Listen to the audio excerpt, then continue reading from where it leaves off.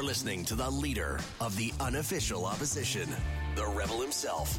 Beyond the News with Brian Lilley on News Talk 580 CFRA.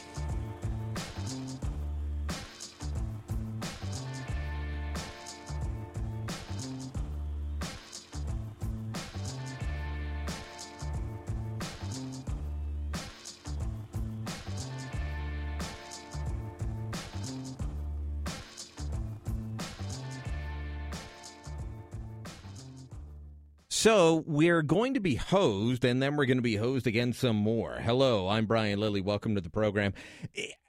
Tax on a tax. That was the news last week. Tax on a tax. Now, if you drive a car, hey, even if you take the bus, let's face it, you're used to this because in Ontario, we have the tax on the tax. We have the federal excise tax. We have the provincial excise tax. And then on top of that, we end up with the HST. That's right. Isn't it wonderful? Isn't it great? Everything is wonderful. Everything is awesome when you're part of a team. Everything is awesome. Everything. I'm going to stop singing now because otherwise I'm just going to annoy you. But we've got this issue in Ontario where whether it is gasoline or now the price on carbon, we're going to end up with a tax on the tax. Last week, CTV News broke the story that the carbon price, which may or may not be a price on carbon, may or may not be a tax. It might just be a price. It might be, I don't know, cap and trade or unicorn farts. I don't know. But we're going to pay. Well, they're going to charge the HST on top of that. Amen. Aren't you happy? Well, now, hiding behind the Ontario Energy Board, Glenn, I used to be a New Democrat, Thibeault, now Liberal Energy Minister taking over from Bob, I'm too incompetent to run my own constituency office, never mind a ministry, Shirelli. They've decided that they're going to hide the price on carbon. That's right. They're going to hide it, and they are going to make it so that it doesn't have to be a separate line item. If you're used to getting your hydro bill, you're used to delivery charge, debt retirement charge, HST, how much you actually use. I mean, some of you have seen absolutely zero usage followed by a huge bill. We've talked about this on air. And some of you are upset and you think those charges should go away. You think it should just be one bill rolled into one. Just don't show me all the line items. Just give me the bill. As if that would actually change how much you pay. It would not. We should have open and transparent billing so we know what's there. And that's why, as crazy as it is, the billing system is designed the way it is. But when it comes to the price on carbon, which I am breathing out as I speak now, my 12-year-old daughter calls a carbon tax a tax on breathing, because she gets it more than the politicians.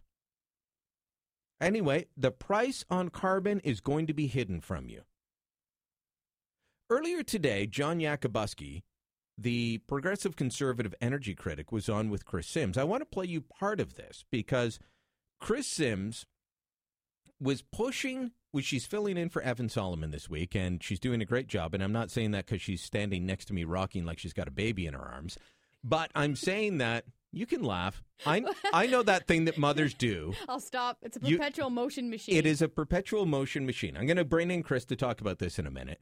But, once you have kids, you rock constantly as if you're trying to put a baby to sleep. I don't know why. But Chris was talking to John Yakubuski and asked him about whether this should be transparent. Yakubuski 1, go.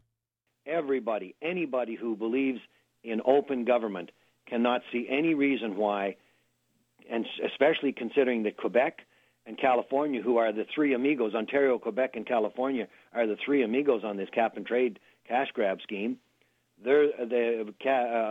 Quebec and California, both of them delineate that very clearly in a separate line item on the energy bills, on the gas bills, so that the customer knows exactly what that program is going to cost them on a monthly basis. Ontarians deserve no less. It should be clearly delineated, defined, as this is the cap and trade charge for this month of June of whatever, and let the people make their own determinations whether they like it or not. We all, we recognize there's going to be some costs involved in this, but why conceal them? Why not let the people have a full, open accounting of what it's costing them? All right. Now, Chris was pretty hard on our friend from the Ottawa Valley today. I was listening to the show, Chris. You were pretty hard on Yakabuski. I didn't mean to be. I mean, that's pretty clear. He's going to leave the bill. He says it should be clear and delineated. No. He said that it should be in line like with the three amigos of Quebec and California. Yeah, two jurisdictions I don't want to copy ever because they're both socialists. Sure. And so whenever I'm interviewing somebody, I always go back to them and say, just to be clear, this is what you want. You want it to be like this? And when I went back to him and said, okay, you want it clear and delineated, does that mean when I open my energy bill, it's going to be on a separate line? Because for natural gas, yes. Let's say you heat your home with natural gas, which like I do. What, 70% of Canadians? I'm part of the majority. I'm so happy. It's like it's over 70% of Canadians heat their homes with natural gas, I believe. And on your hydro bill, sure. Now, I don't know why we call it hydro. It's not hydro, but on your electricity bill, these things are all delineated. But on your natural gas bill, the Liberals have said, no, he said it should be. Let's play the clip where you asked him clearly what the PCs would do were they in power. What I'm trying to understand, sir, is how your plan would be different. Would you have it on a separate line? Is that what you'd have? Is that what you're campaigning for here? Is that, say, I get my bill? We're not talking about anything on ours here today, Chris. And please, this is not why we called. I don't have our plan in front of me. Okay. I mean, let's talk about the reason that I was asked to be on the show I understand today. Is that you don't like what Kathleen Wynne is doing. I get that. That's and right. that they're hiding this tax inside of the delivery charge. Ours, we already anything spoke. that we have, I've told you right from the front, that it will be transparent and visible. And I can't tell you what it's going to be because we haven't even designed a program at this point. Okay, but what I'm asking is, if it's going to be transparent and visible, as opposed to what the Liberals are doing, in comparison to that, does that mean that yours would be on a separate line on my energy bill? Well, it's transparent and visible. You would be able to see clearly whatever taxation there was as a result of a plan. It would be clearly and visible to the consumer. But it will be revenue neutral. Whatever is going back, it will not be going back into schemes that this government's talking about. It will be going back into helping those people who need it most, who are being affected by taxation. It'll be going back as a revenue return to them, so that any form of taxation turns out to be level for them. All right. So he's saying it's going to be visible. But how? I just kept, I felt like a broken record. I kept going back to him and saying, how? I Just felt show like me you two how. guys were talking past each other. I mean, also, I think Yakabuski is someone that's trying to defend a policy that he probably doesn't like. Maybe in not. this price on carbon, and that he knows that, I mean, we did a poll at the Rebel, 82%. Of PC voters in Ontario do not like the idea of a price on carbon. 60% of all Ontario voters, including majorities of Liberals and you Democrats, don't like this idea of a price on carbon. I think he's trying to dance around. I think that's why he sounded so flustered. He's trying to dance around a policy he doesn't even agree with. And full disclosure, I don't think I've ever met him. This wasn't personal. I was trying to get what I thought was a very simple question answered. And to me, he wasn't answering the question. It's okay. You know how politicians use words and they use different slippery buzzwords and saying open and transparent, clear, clear, clear, but then not saying exactly how. So does that mean I'm getting my Enbridge bill? I'm getting my Enbridge bill. Yeah. Will you say carbon tax $6, $8? I don't care how much it is. Just tell me there. Can you just answer that? And that's how it should be. Sure. Because, I don't think it should be there anyway. But if it's going to be there, just tell me. When politicians use words like open and transparent, all I think of is the Princess Bride. That does not mean what you think it means. You keep using that word. I don't think it means what you think it means. So I wanted to be clear. We've got lots of email from CFRA Nation that were listening. All of them, in my defense, were just as puzzled as I was, because I understand he's trying to explain something that will eventually be part of their platform when they run in 2 years' time. But I wasn't asking him for his entire cap and trade plan, which a lot of people have trouble with. What I was asking is, I understand. You don't like what Kathleen Wynne is doing. You would do it differently. How? And it doesn't cut it to just say, delineate it, make it open and transparent. Tell me how in black and white. Does that mean on my bill it'll show up as a carbon tax or a revenue neutral tax or whatever term you want to use? And just say yes or no. I don't think they know yet, and I think they're getting... I mean, look, I had Patrick Brown on a week or two ago. Sure, and we've spoken with him recently. And at one point he just said to me, Brian, you may not like it. I know you don't like it. Yeah. And that was his response when I pushed him on the carbon tax. Yes, and a lot of people are pushing them. They're going ahead with this whether we like it or not, which I think is foolish, which I think they should reconsider.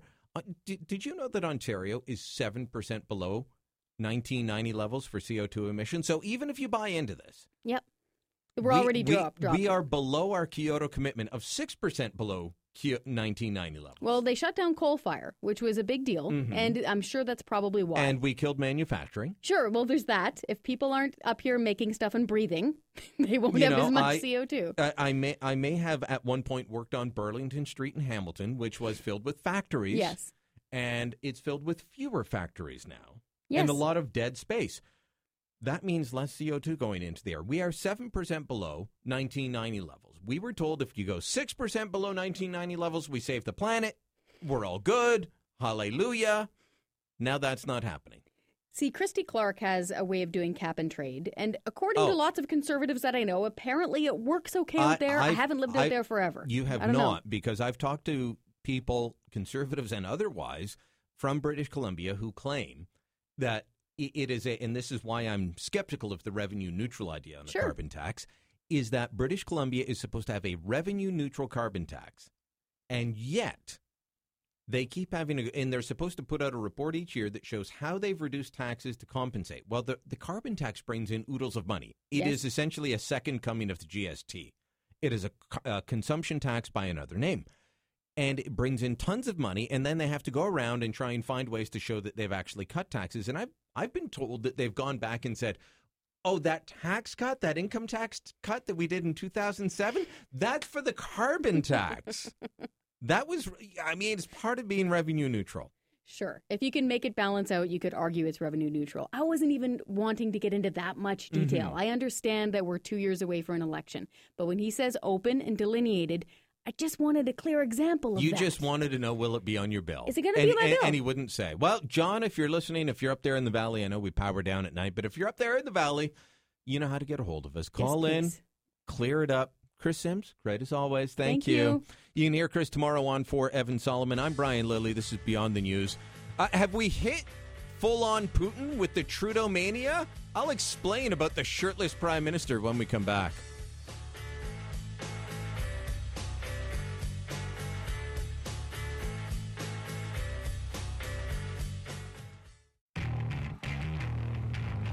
Beyond the News with Brian Lilley.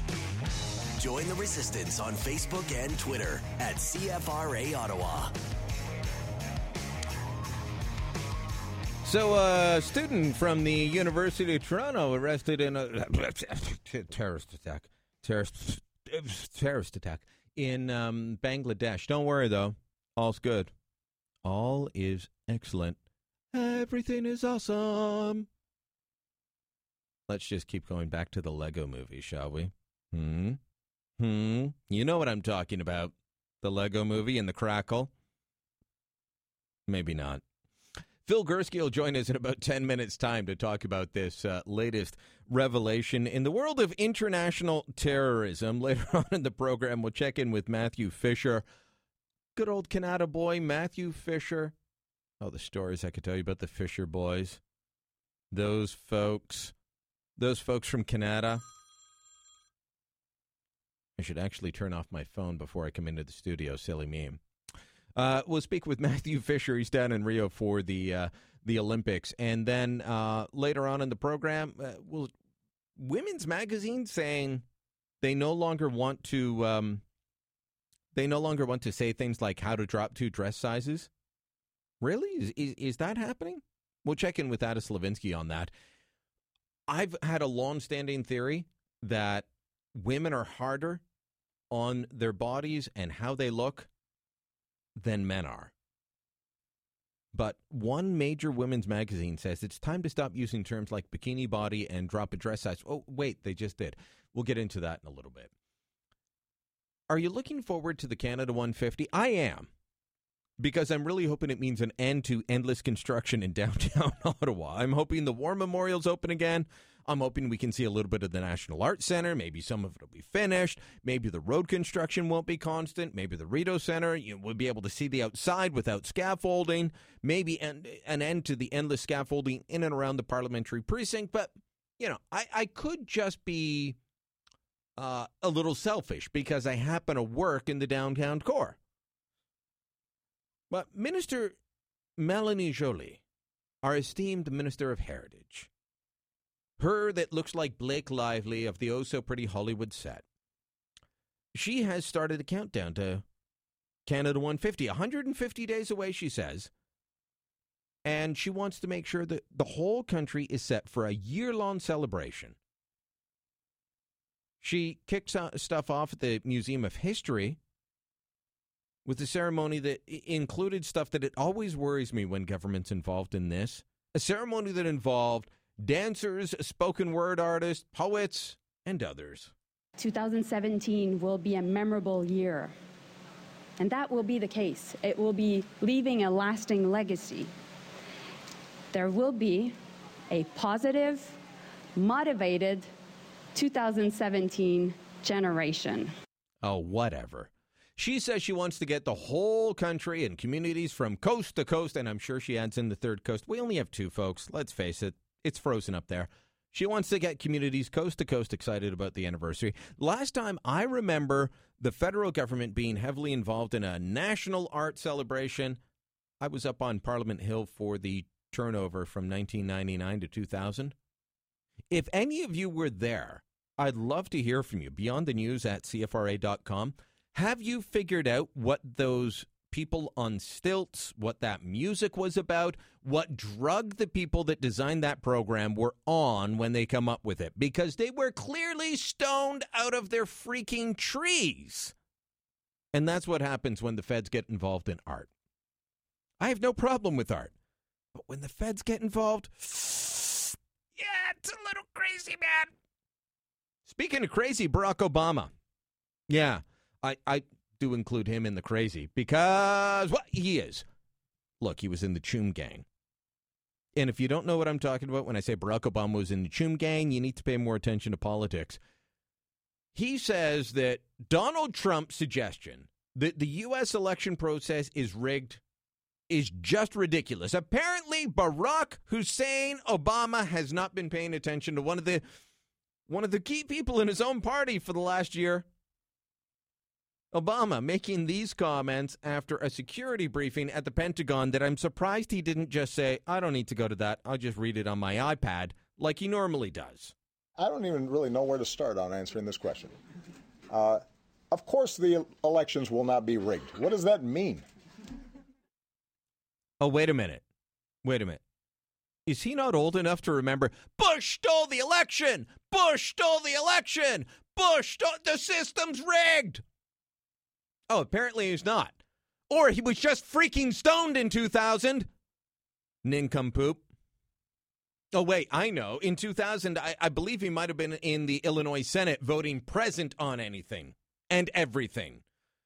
In the Illinois legislature, where Barack Obama was before he became a U.S. Senator, you don't actually have to abstain from something. You just vote present. Means you're there, but you don't take an opinion. That's what he did on every controversial topic, so that he couldn't be tied to anything. Democrats claimed the system was rigged in 2000, in 2004, and in 2016 with Bernie freaking Sanders, you moron. Finally, Clint Eastwood, speaking a little bit of sense about political correctness and the current generation when speaking to Esquire magazine. The legendary actor and director tells the magazine he's not a fan of today's climate of political correctness, declaring, we're really in a blank generation. Everybody's walking on eggshells. Adds Clint, we see people accusing people of being racist and all kinds of stuff. When I grew up, those things weren't called racist. As for which candidate he thinks is most qualified to lead the country, Eastwood hasn't made up his mind yet, explaining Donald Trump has crossed the line with some of his rhetoric, but both sides have made regrettable statements. David Blaustein, ABC News. All right, and finally, that blank word that he said, it's another word for cat that starts with P. We'll leave it at that. I'm Brian Lilly. This is Beyond the News. Back in moments.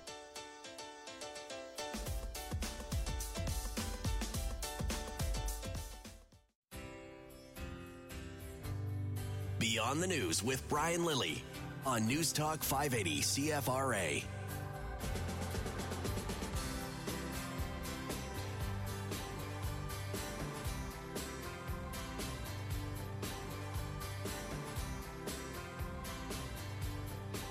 So, we're worried about security at the Rio Olympics. We're worried about security there.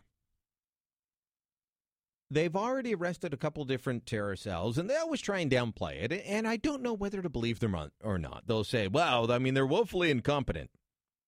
You know, it didn't take much to drive a truck down a street in the Nice, did it? Not really. And then you've got the fact that terrorism, as John Brennan of the CIA has pointed out, is a low-cost game. It doesn't take much to get into the business. You want to get into any kind of business, it's going to cost you tens of thousands of dollars. You want to get into terrorism, it's pretty cheap. I don't want to promote that, but this is a fact of life. It's also global.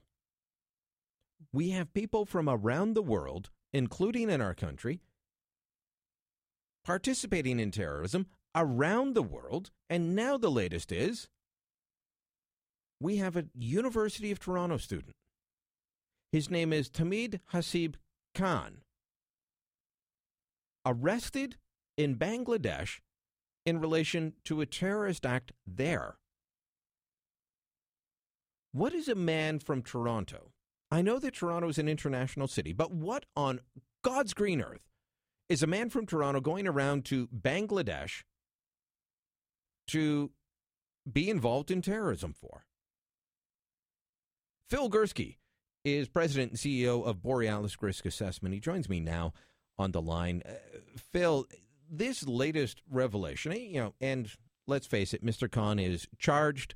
He's not convicted of anything, innocent until proven guilty. But it does bring up the issue of the globalization of terrorism, where you've got people from Toronto accused of taking part in terrorist acts in Bangladesh. Hello, Phil? Yeah, hi, I'm still here. Yeah, sorry. Sorry about that. This is the globalization of terrorism, I would say. Right. Well, and it's important to point out, as you said, these are charges. It hasn't been actually proven. It hasn't proven he's been guilty. But I find what far more fascinating than this story is the fact that we have a guy from Windsor, Ontario, who's actually been called by the Bangladeshis as the head of ISIS in Bangladesh, and they put a bounty on his head.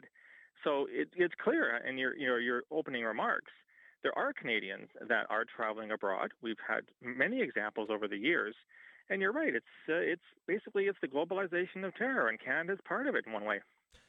In some ways, this isn't new. In some ways, it is. And by saying in some ways it isn't new, I remember in the days when if a Canadian was arrested on terrorism suspicion, they were likely part of the IRA or something to that effect. They were trying to fight for a homeland somewhere else. I can think of there was someone high up in a bank in Canada. It was part of a group called the Tucson Six. I don't know if you ever dealt with that case. I know a lawyer here in town who did. Bank executive, major bank in Canada, arrested trying to procure arms for the IRA. But that was not something of spreading terror on a global scale around the world, of just taking on anybody and everybody. To me, this is different than those days, different than the Fenians going back 150 years and so on. Well, yes and no. I think it's important to label terrorism as terrorism, whether it's the IRA or the FARC in Colombia or the PLO, whomever. Absolutely. But I think what's changed is that, we have, I've lost track of how many groups are out there, and I've lost track of how many people are inspired and how many affiliates are out there. It has changed. Look, when I was a kid, and I won't say how old I am because it'll embarrass me, you didn't read about terrorism. When you were 27. Thank you. You didn't read about terrorism. It was on page B7. And now, and part of it might be just that we're getting better at reporting it. I don't want to scare everybody to say that terrorism is everywhere all the time. But I think now there are more opportunities to find causes that appeal to you. It's easier to get places. I mean, you're only an air flight away, right, from anywhere, basically. And despite our complaints that air travel is too expensive in Canada compared to elsewhere, it's still cheaper than it was back in my grandparents' day. Oh, absolutely. And as I said, there are more routes. There are more airlines that have landing rights, and it's pretty well easy to get anywhere you want to get to. And on top of that, you've got terrorist groups like Islamic State are brilliant at propaganda. They're brilliant at getting their message out, and it does find fertile ground even here in Canada. So that probably explains why we're seeing more of this. All right, so I'm unfamiliar with this story of the man from Windsor being named the head of ISIS in Bangladesh. I did not even know that. I know that ISIS is constantly looking for groups that will pledge fealty to them, but I didn't know that there was an ISIS group in Bangladesh, nor that a Canadian had been named the head of it.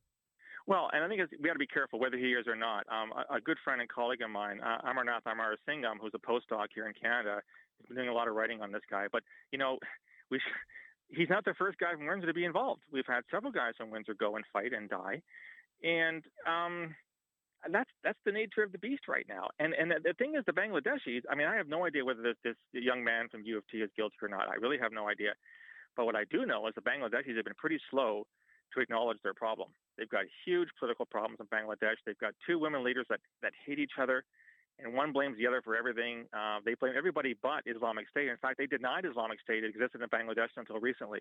So they're trying to get their act together. So is this kid, is he a willing dupe? Is he wrong place at the wrong time? I have no idea. I wouldn't want to be in his shoes today, I'll tell you that. Because now because of the attacks in early July, they're now starting to take this seriously. Is that what you mean?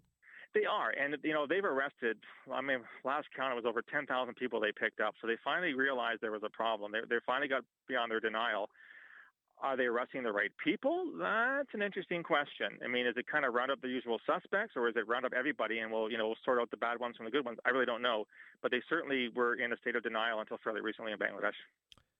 The idea of hotspots in Canada. Am I wrong in thinking that there are certain areas, and I'm not sure why, but Ottawa, London, I didn't know Windsor may have been a hotspot, but Ottawa, London, Calgary seem to be, and Montreal to a degree, seem to be hotspots more than other parts of the country.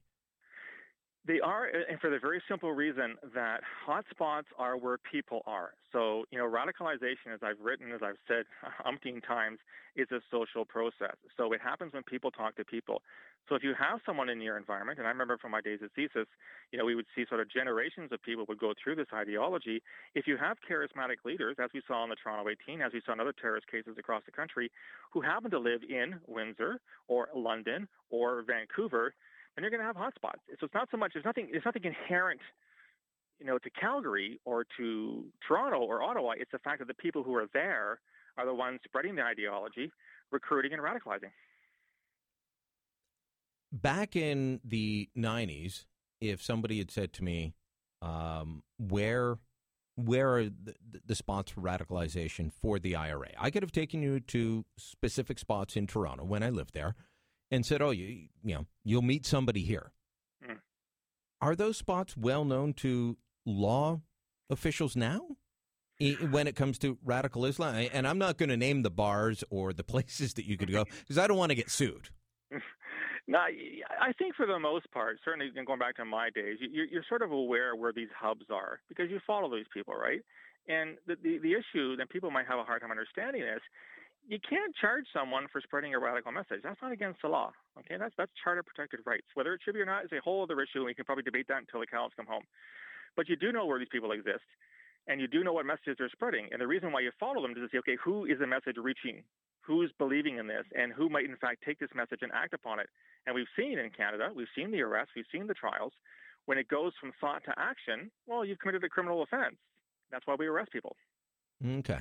So in terms of places like Ottawa, it's because there's somebody out there whether it be in a community center, in a mosque, in coffee shops, whatever. They're reaching out and trying to radicalize, and they're trying to spread the message, and then maybe connecting them up with somebody online? Online, or in person. We've seen certainly cells in Ottawa. We had the famous Samosa case back in 2010. Everyone forgets about that one. Well, they do. You know why? They do, Brian, because nothing happened. No one died. Mm-hmm. And, so we had three guys. One was acquitted. Okay, fine. One was found guilty and one pleaded guilty. They were going to do some serious damage. Now, so there only three were arrested. Actually, a fourth man was arrested, was released, and has been re-arrested because he wants to join Islamic State. So, yeah, is there like a critical mass in Ottawa? Absolutely. It's a critical mass in most large Canadian centers, and even small centers. Like say, I'm from London, which is not a great big town, and yet, we had the 4 kids from London go in Algeria back in 2013 and blow up a gas plant. So it really is, who do you know, who do you talk to, who do you trust, who has the ideology, and who has the personality and charisma to pass that ideology on. Well, unfortunately, it does appear to be here. We could talk about Samosa. We could talk about the twins, John McGuire. The list goes on and on, unfortunately. Even Momin Khawaja, who, by the way, if you haven't heard, Phil, he's on a dating site for prisoners trying to find a girlfriend and looking forward to parole. Well, I did write a blog about, my personal view for what it's worth on whether or not Momin Khawaja should get parole, and I said categorically the answer is no, because I haven't seen any expression of remorse or regret coming out of Mr. Khawaja since he's been in prison. But you're right, Brian. There are people in Ottawa, and I don't work for the service anymore. I'm enjoying my retirement, but I'd be very, very naive to think there's no one left in Ottawa. Now that we've arrested a few, there's probably some still out there. Where can people find that blog if they want to read it? If they haven't seen enough from Momin Khawaja's own dating site post where he claims he was just helping an anti-war effort, where can they find your blog and your thoughts? It's on my website, Brian. So it's www.borealisthreatandrisk.com, and my blog is on there. And I blog a lot because I have lots of time because I'm retired. All right. Thanks a lot for the time, Phil. Okay. Thanks, Brian. Take care. I'm Brian Lilley. This is Beyond the News. Back in moments.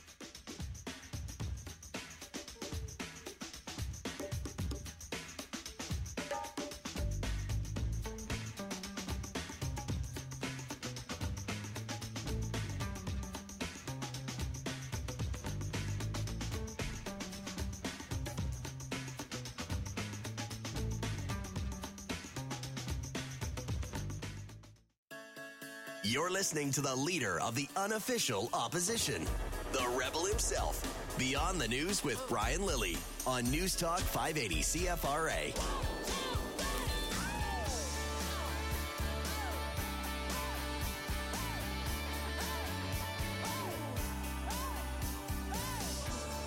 Sorry, I almost forgot to come on. I was checking something on my phone. I think I was on the Instagram, or was it the Twitter? Was it the Facebook? Sorry, I'm sounding like my late father now, putting the in front of everything that's odd and new. I don't know if that's is that an old people thing? Is that a Scottish thing? I don't know. I was on the Facebook, right? I was on the Facebook. It was quite lovely. Did you see that thing on the Facebook? Oh, no, I didn't, Dad. Oh, it's great. It's on the Facebook. Oh, aye. All right.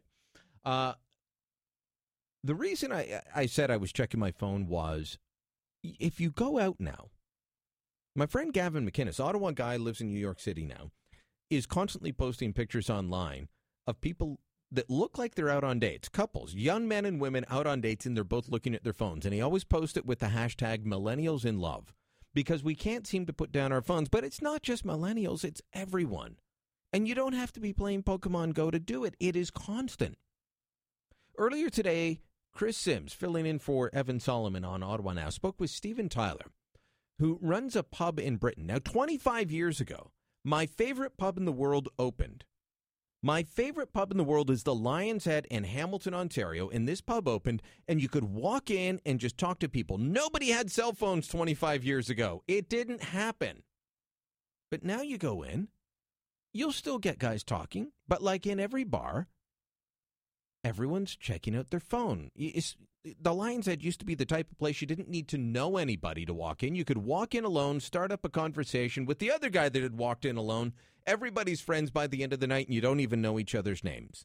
Well, Stephen Tyler is talking about this in Britain and trying to do something about it because it is killing the pub culture around the world, not just in Britain, but around the world. Here's that interview. Can you describe this for us? It's being described as copper wire and silver foil, not tin foil. No, it's heavy-duty silver foil on the walls and copper mesh in the ceiling and the floor. So it's basically it's a box. It's a tin box with copper in it. And you did this to block cell phone, right? Yeah, it's absolutely to block cell phones. The only reason we did it was to block cell phones. Why did you do that? Because I've been in the pub industry for a long time, and I just felt that from 20 years ago, like Cheers was a proper pub, and everyone walked in, everyone knew your name, and no one was on the phone. If you walked in Cheers now, no one would know your name, and everyone would be on the phone. And I wanted to bring back the days of when you walked in a pub and would talk to people, and you talk to people you wouldn't know. The first thing you do now is if you walk in a pub on your own, is get your phone out and insulate yourself from everyone around you immediately. And so you're not approachable and you're not approaching anyone else. There is no conversation. There is no atmosphere. People make atmosphere. I wanted to bring back old days of when I went to the pub and I'd go in knowing 20 people and come out knowing 30 people. That's what I wanted to do, and so that's why we did it. Go in knowing 20 people and come out knowing 30 people. It's sad how beautiful that is because it's now becoming rare. Why, But I think that's the demise of the British pub is the fact that it's free Wi-Fi. It's all about restaurants. It's not going to the pub anymore. It's almost going to the pub to go on social media. You don't need to. The fun of a pub is social interaction and interaction with the people who are in the pub, not the distraction of all the things that now go on and all the importance that goes on in our life that isn't important. That time in that pub is important. The time outside of it isn't.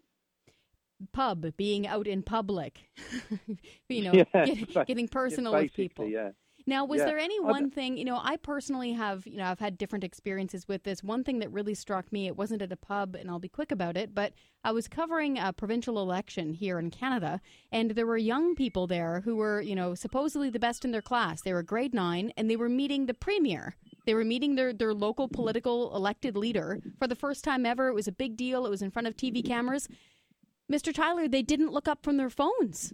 They were glued to the phones. And I see this in restaurants. I see it in pubs. Was there any one thing that you saw at the Gin Tub pub that put you over the edge and said, you know what, I'm going to stop this? Well, it was at my previous, I own other bars as well. And it had become apparent as the years went on that the problem went on was the atmosphere in the pubs wasn't the same as it was 20 years ago. And it was getting less and less, and the youngsters weren't coming. And when they were coming, they weren't enjoying what we grew up with when we went to pubs when we were young. And all we had was our friends in the pub and to make new friends.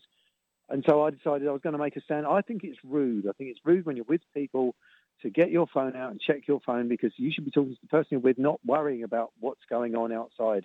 We're not worrying about whether you've got an email, whether you've got a phone call, whether your Facebook page is right.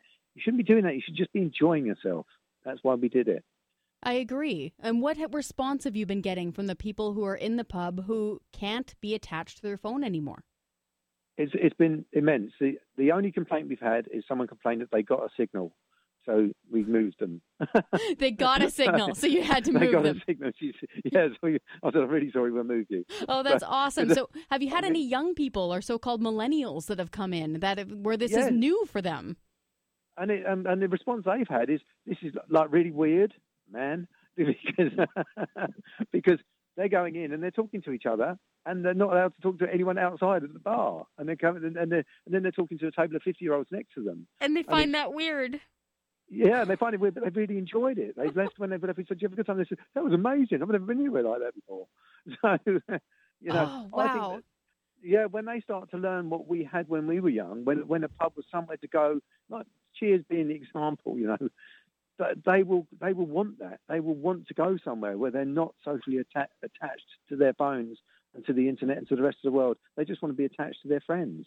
That's really important, and you and I are of the similar generation, and I talk about this quite often with my family and friends, and when we have dinner parties, I even say to my friends, please leave your phone here in this box with a lid on it, and so we can actually talk and enjoy ourselves, and we only have about a minute or so left, Mr. Tyler, but when you look at this more broadly, because you see people of all shapes and sizes and walks of life that come into your pub as a pub owner, do you see this as a problem more broadly outside of pubs?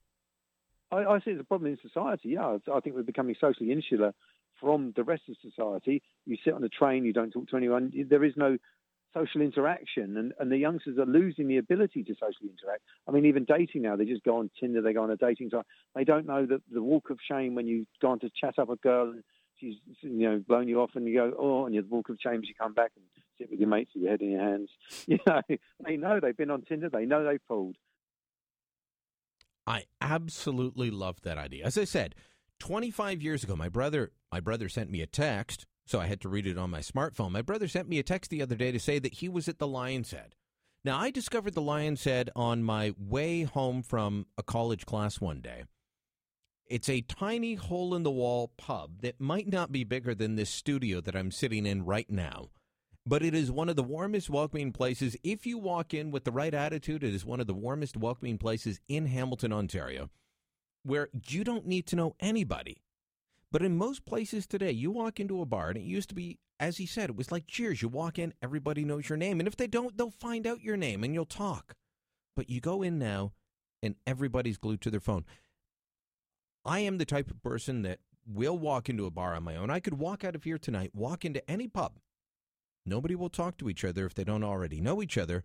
You might talk to the bartender, but whereas years ago you would talk to the person next to you, now they're on their phone, you're on your phone, nobody wants to look up. It's sad.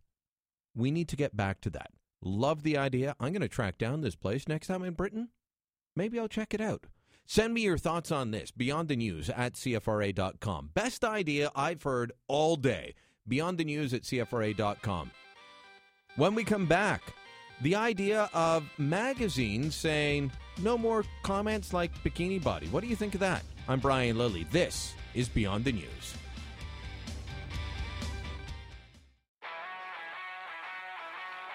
Beyond the News with Brian Lilly on News Talk 580 CFRA.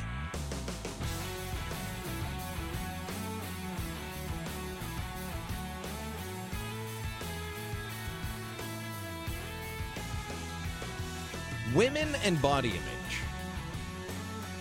There's a topic no man wants to touch, right?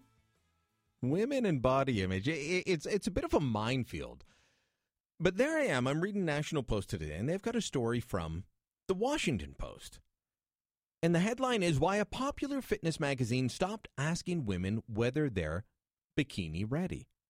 Okay, this is interesting. It's got a picture of Ashley Graham. Ashley Graham is a woman considered a plus-size model, probably not plus-size by, normal people standards, but considered a plus-size model who was one of the women on the cover of the Sports Illustrated swimsuit issue in this past year. But that's not the magazine they're talking about. They're talking about Women's Health, who beginning in January said that they were going to drop terms like bikini body. Do you have your bikini body ready? Or they would stop running stories such as drop 2 dress sizes. I thought, okay, this is interesting. This is a women's magazine taking a stand on an issue that quite often, I think, sees women put more pressure on themselves than men put on. Want to turn now to Canada, I don't know, can I call you Canada native, Ada Slavinsky? Well, Close I'm enough. Actually from Poland, but I lived in Canada for a long time. Well, I mean, so you came I guess, from Poland when you were, 4? Yeah. Yeah, whatever. So You're I'm from, so she's Polish in Vancouver now. She's my former producer over at Sun News and building a successful media and communications company for herself out in Vancouver now. But we've talked about this issue before, Ada. Mm-hmm. And what did you make when you read the article? I mean, the article is very interesting. Then we'll get to what the current edition of Women's Health says. Oh, exactly. And then I like do want to talk idea. about the idea that women put more pressure on women than men do. Yes, for sure. Well, this sounds like a great move from Women's Health if you just read the headlines. Similar to something that 17 magazine did a few years ago where they said they were going to stop photoshopping. So it sounds like this is coming from a good place.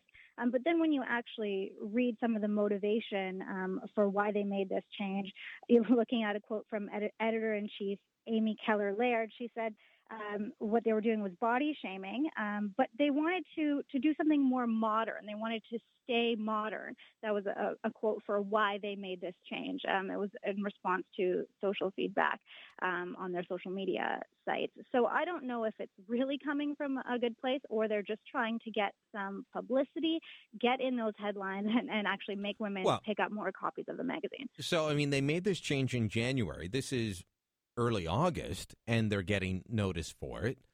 But the latest issue, and I ran downstairs in the break and bought a copy over at Globe Magazine's newsstand just outside the station. Right on the front, it doesn't say drop 2 dress sizes. Okay, so they lived up to that promise. But it does say drop a size, our easiest tricks ever. Yes. So exactly. are they living up to it? Well, I mean, maybe it's a very small change, but you'll notice they're only banning 2 phrases. There's a lot of other harmful phrases, get a tight butt. Like, there's a lot of other Who doesn't want a things tight butt, that are Ada? problematic. Doesn't everybody want a tight butt? I don't know. I mean, men don't always want their women to have a tight butt. Like, it took me 4 or 5 years of marriage to figure that out. So, I mean, this is something that you and I often talked about, that women have this really disordered view of their bodies. And it's something that I certainly struggled with. So it's one thing to kind of talk about this in terms of kind of your average woman of popular culture. But a lot of women do really struggle with eating disorders. Statistics show that 75% of women have shown some form of disordered eating. Well, and let's throw that out there, because if people Google your name, they'll look you up and they'll say, oh, here's this beautiful, skinny young woman. What the heck does she know? Oh, I mean, you know this, Brian. I've struggled with anorexia in my high school years quite severely. This is why I brought it up. Let's get this out there in the open. You have struggled with, despite the fact that you are slim, you are beautiful. I'm not telling anybody anything they don't know. You've struggled with these issues. Oh, absolutely. I mean, it was something, it ate away at my mind, and I had to go get psychological help for many years in my high school time because I was so obsessed with what I was eating. Like, at that time, Brian, I could have told you every single thing that I ate, down to the number of almonds that I had at snack The time. number of almonds? Oh, for the past week. Like, if you had talked to me at that time in my life, I could have written down for you exactly what I had eaten over the past week. It became this obsession. And I remember at that time when I was 13, 14 when this started, I would read copies of 17 magazine. And they had a list of things that you could eat in a day. So this was for kind of the average teen girl, a list of what constitutes a healthy breakfast, lunch, snack, dinner, down to the portion sizes. And I guess this maybe came out of a place for them of trying to do something helpful to encourage women to eat more healthily, or young girls to eat more healthily. But for my body, that was nowhere near enough food. And yet I started restricting myself to that, and then it only got kind of worse from there. So, well, let's take a look at the women's health issue. And then I want to get into the whole men versus women thing. Look, they say The Office 15. And we all know about this. I mean, you have mocked me for years over what I've eaten because you've watched me, whether it's my Swanson TV dinners or the, going to McDonald's too often. It says, look, watch what you're doing at work. I did probably put on 15 to 20 pounds. We haven't seen each other in a little while, but I'm a little bit trimmer because I stopped eating all the bad things. And so they're article on dropping a size is about cutting out your bad habits while you're at work. So is that a bad thing? Is that body shaming? It's not a bad thing if it has the right motivation. I mean, I try to eat very healthy food. I encourage my 2 daughters to eat healthy food. We try to stock fruits and vegetables in the house all the time. I tell them that it's because healthy food makes your body work better. So that should be the motivation for eating healthy, and maybe if you have extra weight, losing that weight instead of just that I want to lose a dress size getting into that headspace. And I think, Brian, for men and women, it is very different. For men, it can be something that they do, but they're not overly obsessed with. But oftentimes for women, it can turn into something that's really unhealthy. So a couple of years ago, I walk into a Shoppers Drug Mart down at Bank and Laurier, right? So I left the office, I go on a walk, and I walk in, and they've got this huge magazine rack. And as you walk in from the entrance of the store towards the cash registers where I was going, it was all the women's magazines, and it was skinny, skinny, skinny, skinny, skinny. And then you got to Sports Illustrated swimsuit issue. It was just out. And I'm not going to say that these were not models that were in good shape, but the difference was remarkable. All these other magazines had been aimed at women, and they were tiny, they looked hungry, and then you get to the Sports Illustrated swimsuit models, and this is before they're even putting the plus size. They have curves. They look like they've had a sandwich recently. Yes. The difference was remarkable. Well, there might be some good news in that the two seem to be coming a little bit closer together. We have to wait a little bit more later in the month to find out. But the American Psychological Association is already saying that they've done kind of this meta-analysis of 30 years of body image surveys. And they're saying that the obsession with being thin is actually declining among women. So they'll release this data later this month, so we may have a bit of a better picture. But they've already come out publicly and said that this may be because we're seeing more variety of body types in the media. So hopefully this is going in a different direction. Well, I hope so. Ada Slavinsky, thanks so much.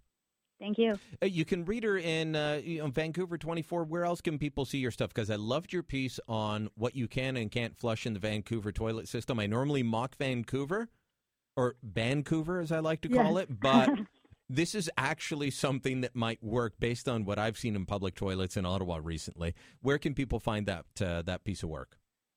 So the best way is just to go to my website, adaslavinsky.ca, and there's a link to my writing on the website under commentary. All right. Thanks, Ada. We'll talk soon. Thank you. Sounds good.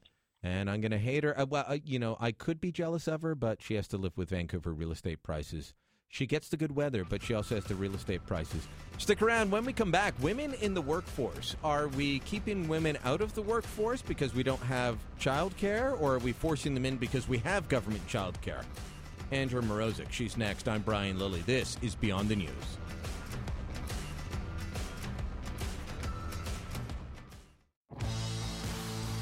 Beyond the News with Brian Lilly. News Talk 580 CFRA.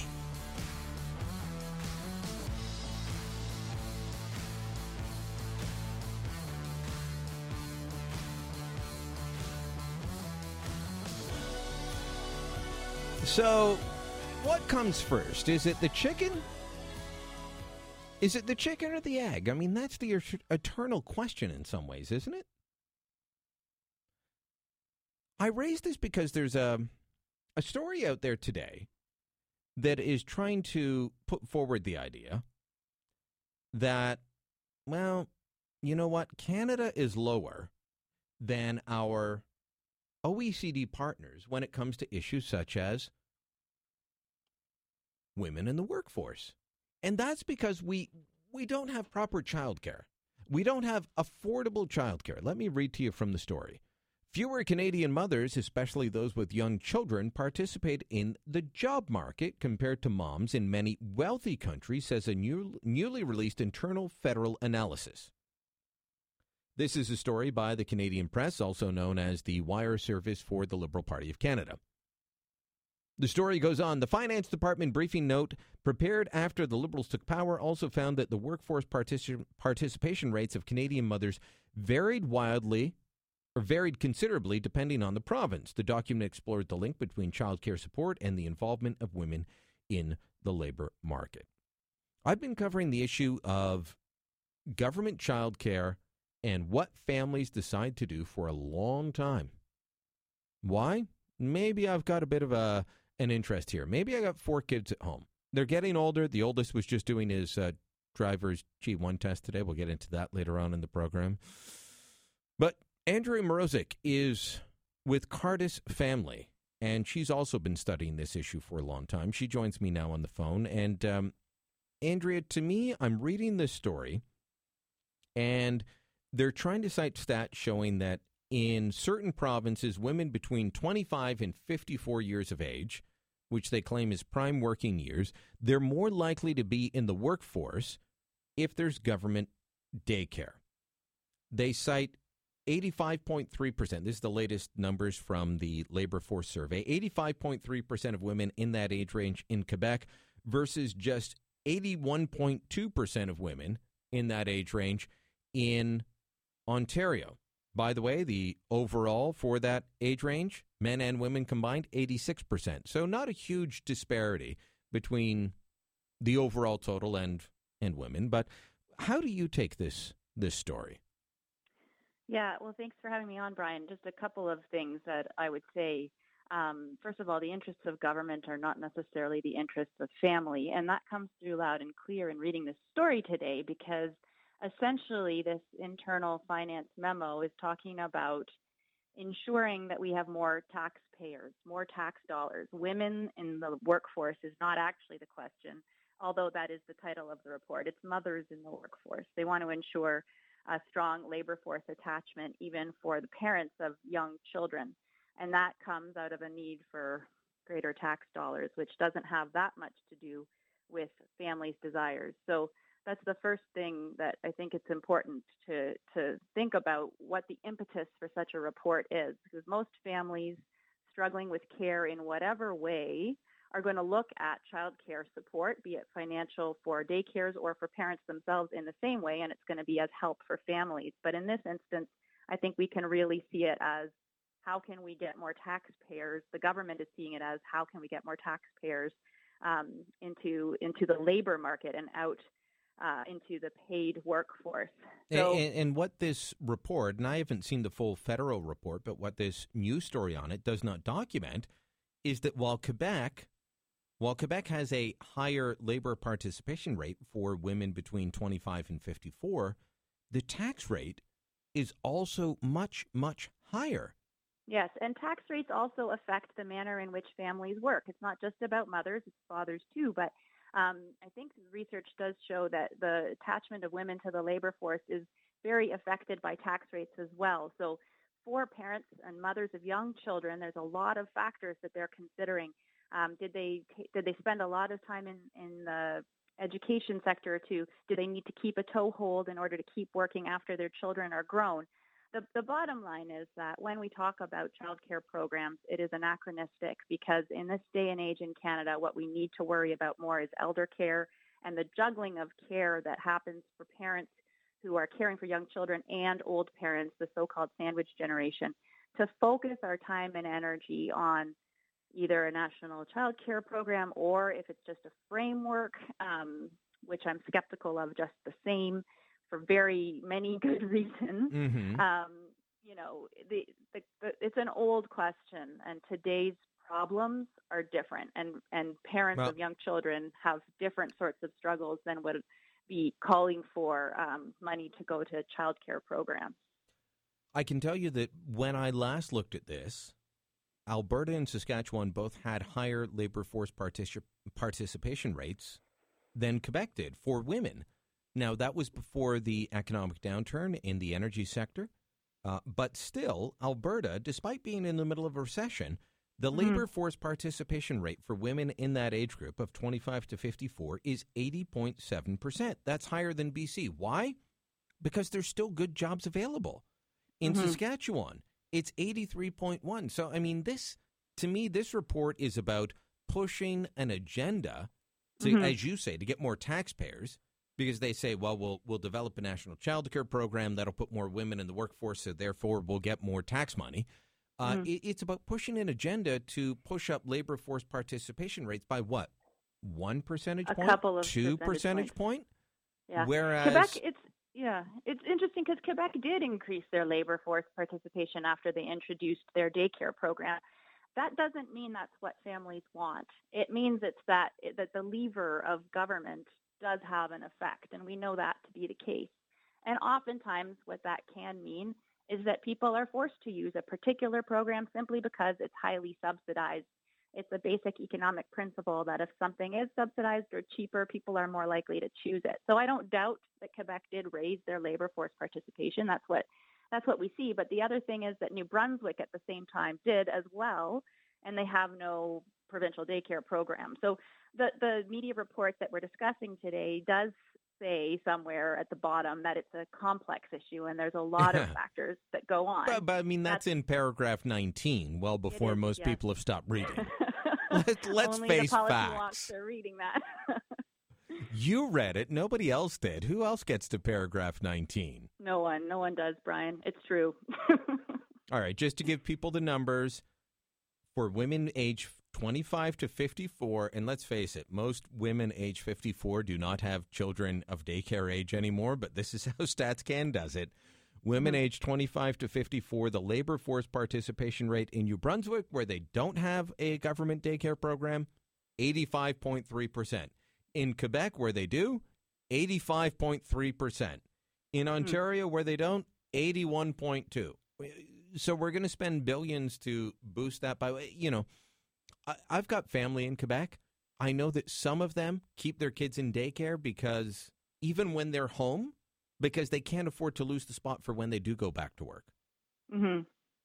Yeah, and that's pretty well documented. The other reality in Quebec is the existing wait lists as well. So on this issue of daycare provision and daycare spaces and the funding of spaces, I'm always careful to say don't replace a problem with another problem, because that is in effect what a daycare system would do.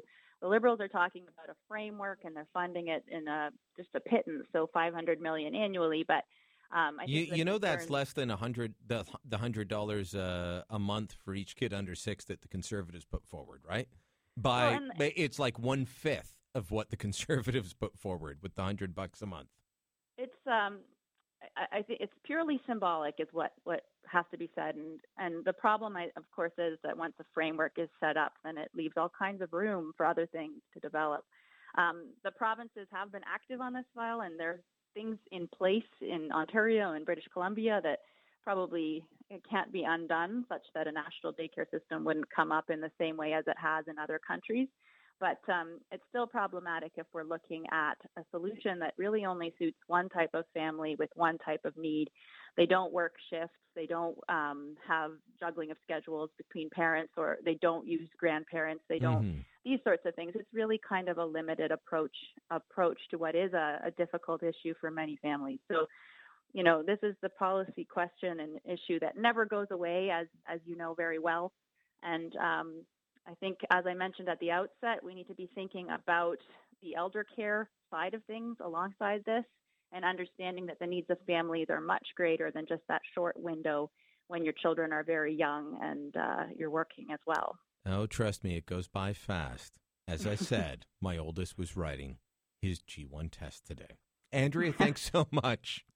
Thank you very much. You can find out more about Andrea Mrozek and Cardus family at cardus.ca. That's CARDUS.ca. Great organization. Still got to go by their headquarters. It's around the corner from the station. You'd think I would have dropped by now.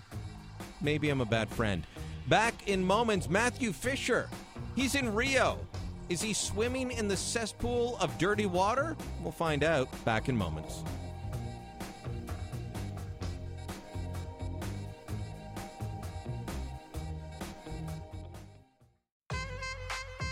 This is Beyond the News with Brian Lilly. Follow the outrage on Twitter at CFRA Ottawa. Give it to me, I'm worth it. Baby, I'm worth it. I'm worth it. Give me, I'm worth it. Give it to me, I'm worth it. Baby, I'm worth it. I'm worth it. Give me, I'm worth it. Are you ready for the Olympics? Do you care about the Olympics yet? There's this weird thing going on with the whole issue around Rio. Does anybody care anymore? Do we care about the Olympics beyond the issue of Zika? Do we care about the Olympics beyond the issue of terrorism? I'm not sure that people do anymore. Those are the issues, though, that are driving the headlines. That and sewage in the the water.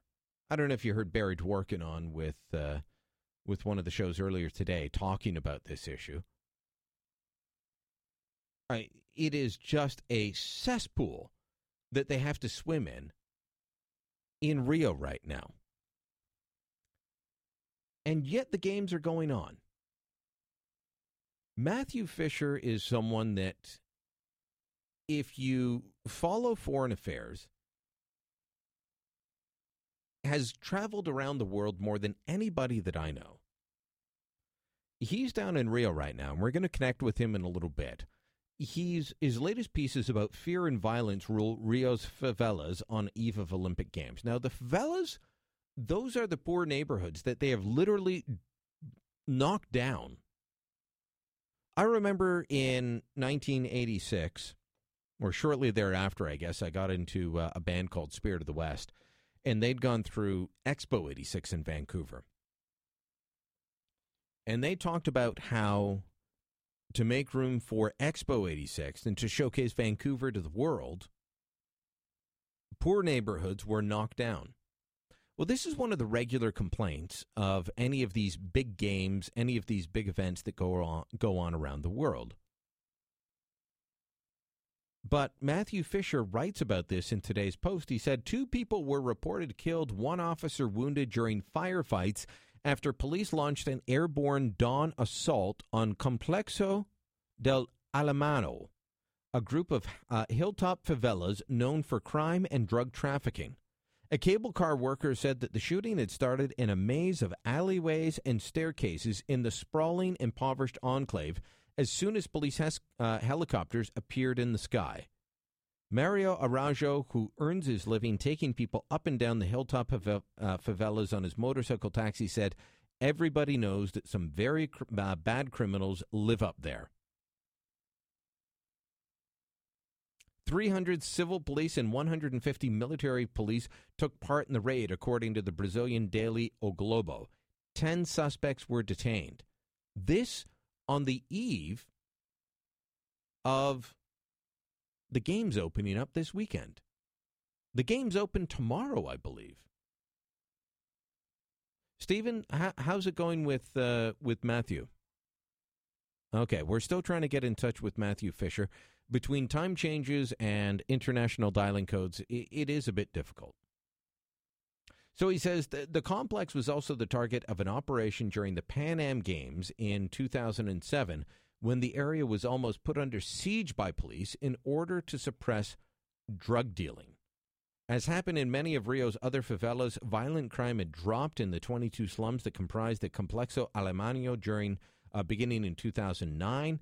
That was the year Rio was awarded the Olympics in return for a solemn pledge to eradicate violence in large parts of the city that were at the time controlled by gangs and were no-go areas for police. That's just one of the latest stories from Matthew Fisher out of the Rio Games. We may end up taking a break early and trying to connect with Matthew because, as I said, it can be difficult sometimes trying to connect. They are apparently having all kinds of problems with wireless connections. They are having problems with, I don't know if you saw this report, they built the media center on the beach near Copacabana, and then the waves have been washing up against it. They've had to put up sand barricades around it. Now, in spite of all this, Matthew has found some joy. Matthew has found some partying going on, and that people are going to continue to enjoy themselves in Rio in the middle of all this. Let's take a break right now. When we come back, we'll try and connect with Matthew Fisher from Post Media. He is normally a war correspondent, definitely a foreign correspondent. Right now he's in Rio for the Olympic Games. Let's go to break now. We'll come back with Matthew Fisher. Hopefully. Brian Lilly, Beyond the News.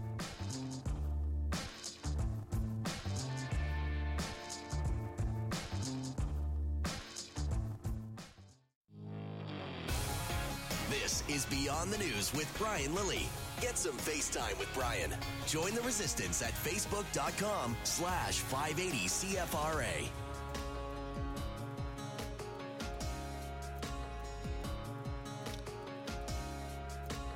You know, he's a Canada boy at heart, but I'm not sure he'd recognize the place anymore because he's never here and he travels around the world.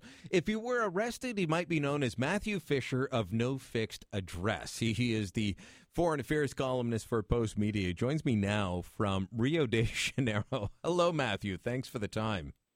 Good evening, Brian. How are you? I'm well. My apologies for making fun of your wandering ways, but in some ways I'm envious of you. Well, it ain't all it's cracked up to be.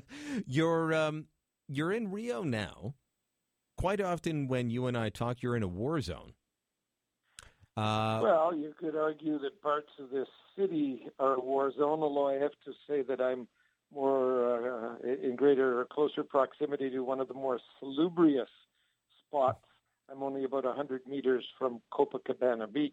Okay, so I want to get into that because you had a great video up the other day about Copacabana Beach, and also that's where the media center is, and there's some trouble with that, but you were writing about violence. I mean, the front page of the Ottawa Sun today was, the headline was Keeping It Rio, and then a picture of an armed, it looked like a military person. It just could have been police the way police dress these days around the world, it could have been a militarized police person, but there were raids going on yesterday. What is happening? Does this have to do with terrorism? Does this have to do with cracking down on crime ahead of the Olympics? What was going on?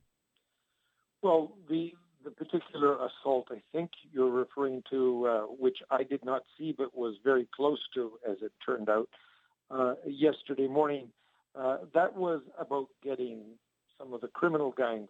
They're extremely violent. They're as violent as most terrorist organizations.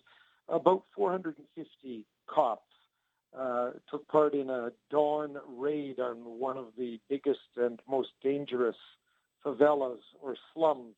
These are hillside communities in Rio where the people are extremely impoverished, and traficantes or drug traffickers sort of rule the roost. It was a helicopter-borne assault that opened the attack, so it certainly was paramilitary in nature, and the official reason given for the attack was to make it safer for the Olympics. But frankly, in that particular case, I think it was just a pretext to go in there and kick down some serious doors. Violence is out of control here. It's always a problem, but it's up about 40% this year. 2,500 murders in Rio de Janeiro in the first 6 months of this year. And wow. nearly 9... that's worse than Chicago numbers. Wow. It's about 10 times worse than Chicago numbers. Plus, there were 9,400 violent crimes in Rio in the first 6 months of the year. So those are astronomical figures. That is one issue, and they even on beaches such as Copacabana, the marginalized people there, as they call them, the marginalized people, come down and they swarm tourists. I understand a Canadian television crew was hit and lost quite a bit of gear in one of these attacks yesterday. There have been at least 2 swarming incidents in the last 48 hours in Copacabana Beach. So that is one security threat. The other one, and the one that will really get the world's attention if, God forbid, it should happen, is a terrorist attack.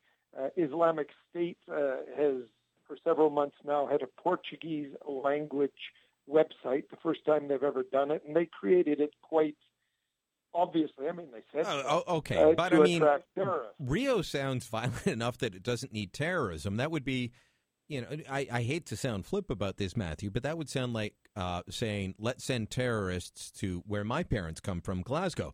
No, the thugs there will kill you if you're a terrorist before you even get to carry anything out.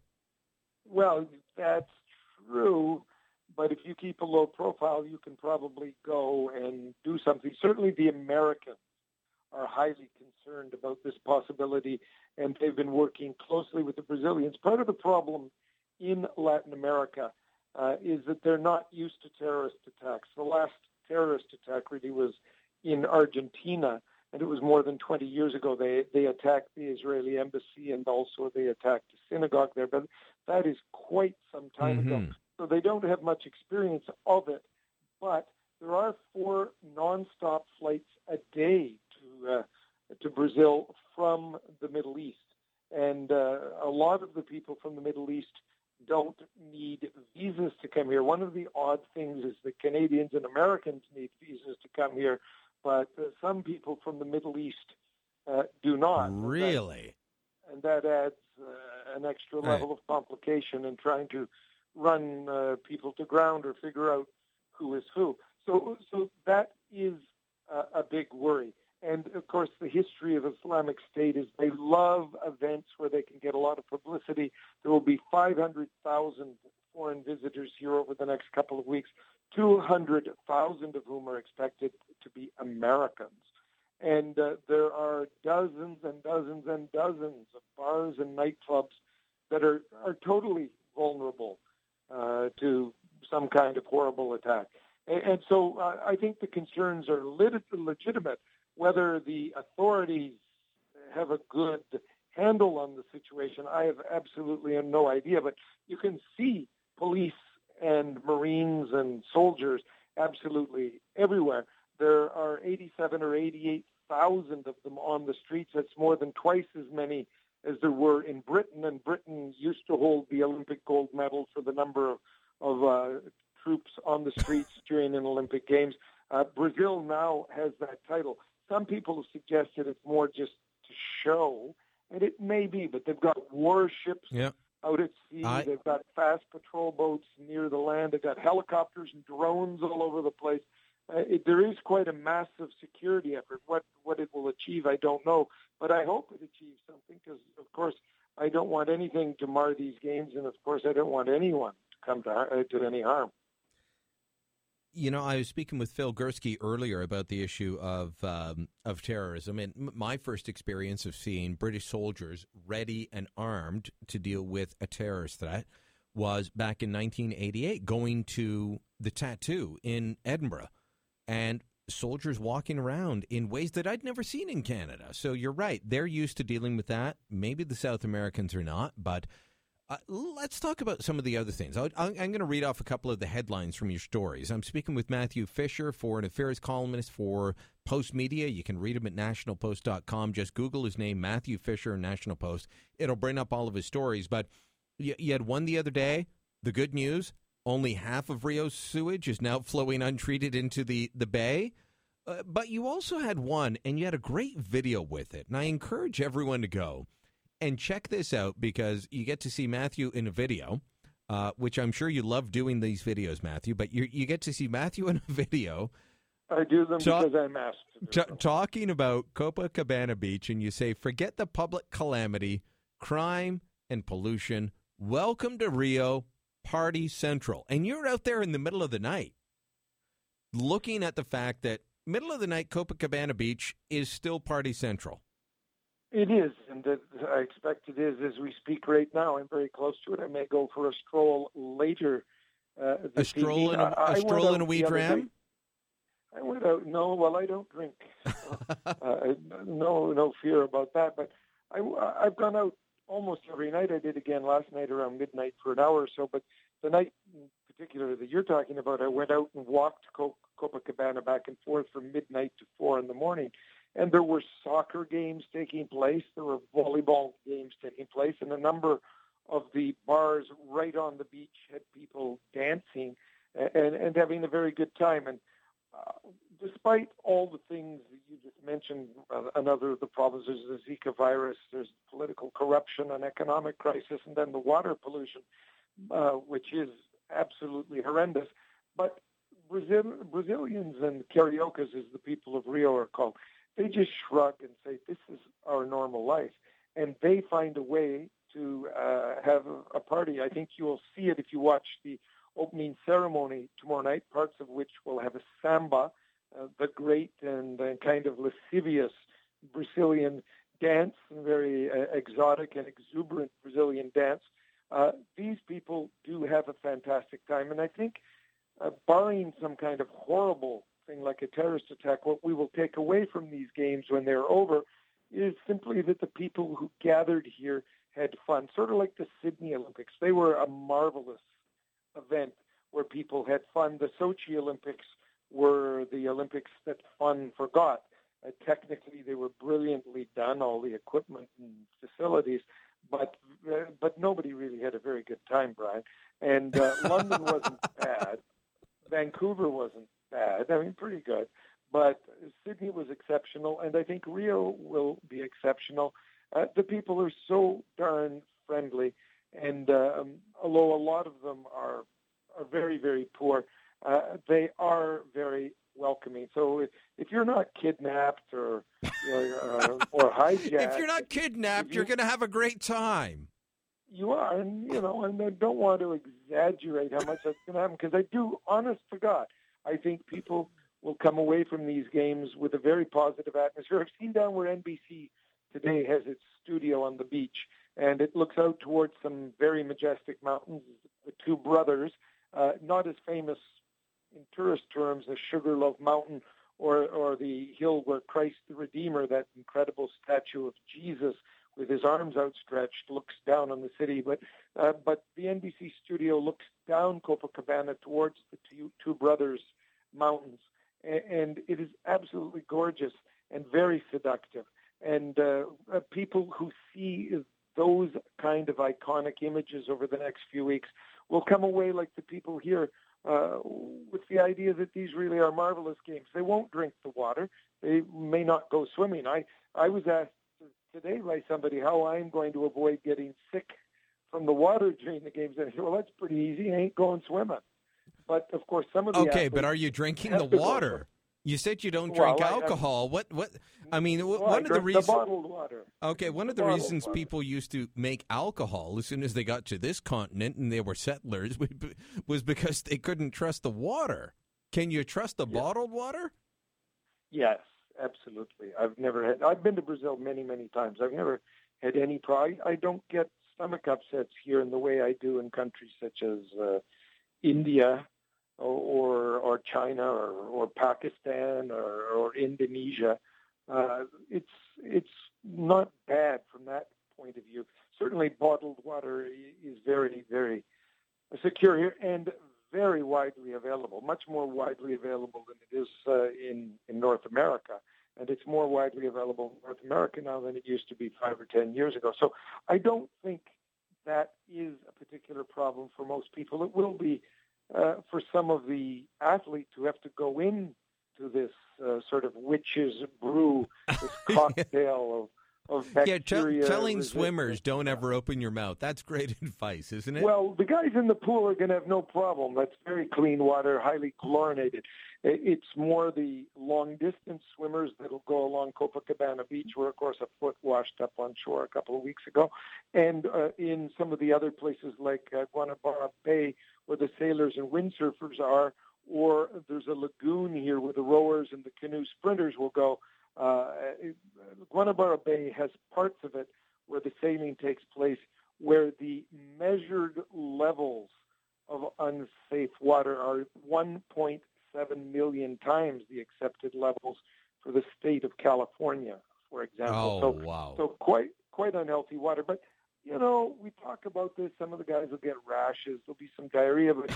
But frankly, we can laugh about it. And it sounds like I'm making light of it. But I don't think at the end of the day it's going to be that big a problem. All right. Matthew, thanks for the time. Enjoy. I hope we get to speak to you again. Let's play it with one of Brazil's most well-known songs. I'm Brian Lilly. This is Beyond the News. Back in moments. The girl from Ipanema goes walking, and when she passes, each one she passes goes.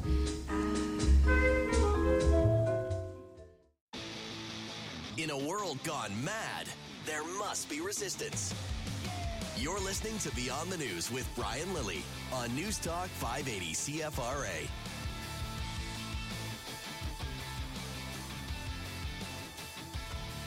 If you've been listening to the newscast throughout the day here on News Talk 580 CFRA, then you have heard claims that Ottawa police are racist, that there are problems with the mayor, that there are systemic problems that need to be addressed. This all in the wake of the death of Abdirahman Abdi. Is that the case? Is that the full view of the Somali Canadian community? The group that came forward earlier today would have you believe that that is so. But others say, hold on a minute, that it may end up being that, but we don't know yet. Faisal Jama is the executive director of the Somali Canadian Youth Center and joins me now. Faisal, thanks for taking the time out tonight. I know it's probably a tough issue for you to deal with at the moment, but where are you sitting in relation to this other group saying there are definitely problems with the Ottawa police? I mean, I keep hearing different views from different people that there are good relations between the Somali community and the Ottawa police, that there are bad relations, there's systemic racism. Where do you sit in the middle of all of this? Hello, Faisal? Yes. Yeah. So you heard the group earlier today. They're claiming that the police are racist and need to be fixed, and that they're out to get Somali Canadians. Where do you sit in the middle of all of this? Actually, the entire Somali communities have their homework to do, how to deal with the matters of their internal problems. But as a family member, we have closed the door that we pretended a lawyer to the family and the deceased fellow. He is the one who is taking care of all matters concerning to Abdirahman. So up to now, we don't know this group, and I heard about it that there is a press conference today. But you're not familiar with this group, though. I don't know anybody of these groups. Okay, but yet they claim to speak for the Somali Canadian community. I don't have a clue about that too. Okay. The lawyer that's been hired by the family is Lawrence Greenspan, correct? Yes. Okay. I pity anyone that goes up against Lawrence Greenspan. He is a dedicated and a tough lawyer. He is someone that will get to the bottom of things, and if there are problems, I'm sure he will expose them. Is it? He's the one who advises the family and entire community, and advises them to wait till the investigation takes place, and we see the outcome of the investigation. Then he will contact the family, and he will try to guide us to what to do the next step. Whatever happened with Abdirahman Abdi, of course, is a tragedy. I mean, a family lost their loved one, and we know that. And who is to blame or where blame is to be apportioned, that part we don't know. But as the executive director of the Somali Canadian Youth Center, how do you feel about the relationship between the Somali Canadian community, which is substantial in Ottawa, especially in certain neighborhoods? I'm talking about the South End. I'm talking about the West End in particular. How do you feel about the relationship between police and the Somali Canadian community? Is it one of distrust? Is it one of cooperation? Is it one that needs work? Is there systemic racism? Actually, to me personally, it is the police and the community should work together, shows cooperation, to be transparency, to be fairness, justice on both sides, without putting any allegations on each other. As a community, we are looking for a justice, fairness from both sides. We should not be biased. We know, and this case is a premature stage. We cannot commit or say something unless we get consulted with the lawyer. Okay, now, if you follow the court system in Ottawa and you follow the news, there have been mothers, Somali Canadian mothers, that have spoken out about their heartbreak. I mean, so many of the people that came from Somalia in the mid to late 90s came as broken families because of the war. They came without father figures. And we know if you go down to the courthouse, you will see many Somali Canadians in the docket time and again. Is this because of racism? Is this because of problems within the community? Is this because of a combination of all the factors? You know, like I asked because I've seen mothers speak out saying we've got to do something. Actually, the cases is different one from the other, and allegations sometimes people were suspected, convicted, sometimes, but everything goes through the justice that can resolve the problem. Because I don't want to put now a finger point of from one body to other, from the community to the police. So I keep this for the legal system to take its place. So you want the legal system, yeah, as we have here, to play out. You believe in the legal system as it stands, and that if everyone gets their fair hearing, justice will prevail. I need justice for every Canadian, not only for Abdi, for everybody. Mm-hmm. To be fair trial for him. Speaking with Faisal Jama, he is the executive director of the Somali Canadian Youth Center. I guess in some ways a counterpoint to what you heard earlier today with claims that there are problems with the police force, problems with the mayor. I'm guessing from what you've said so far, Faisal, that you take issue with what this other group has said regarding the setup in Ottawa at the moment in terms of both the mayor and the police force. Hello?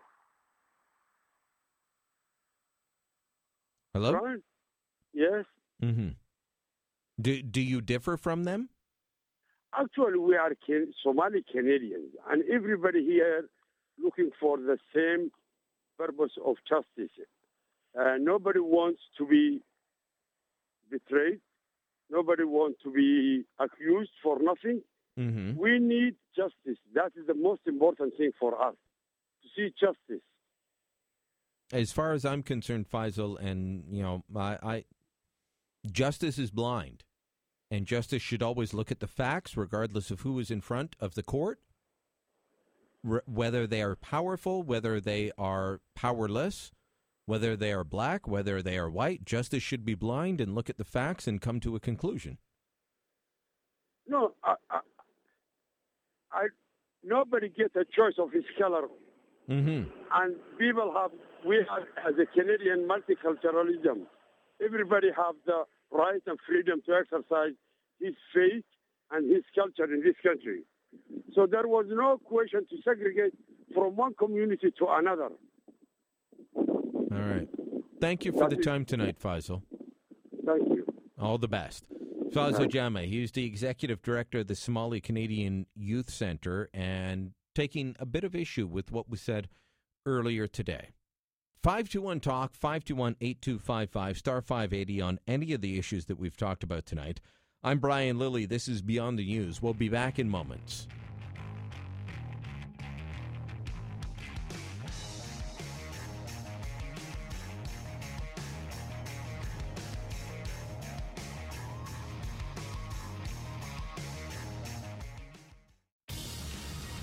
Some days, the resistance verges on rebellion. Beyond the News with Brian Lilly.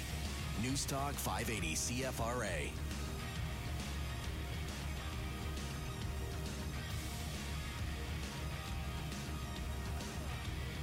Sorry to delay opening up the phone lines. We normally open up the phone lines at 9 o'clock, but I wanted to get that call in. I'd been trying to track down this man. I'd been given a tip by Alison Sandor that there was just different views within the community.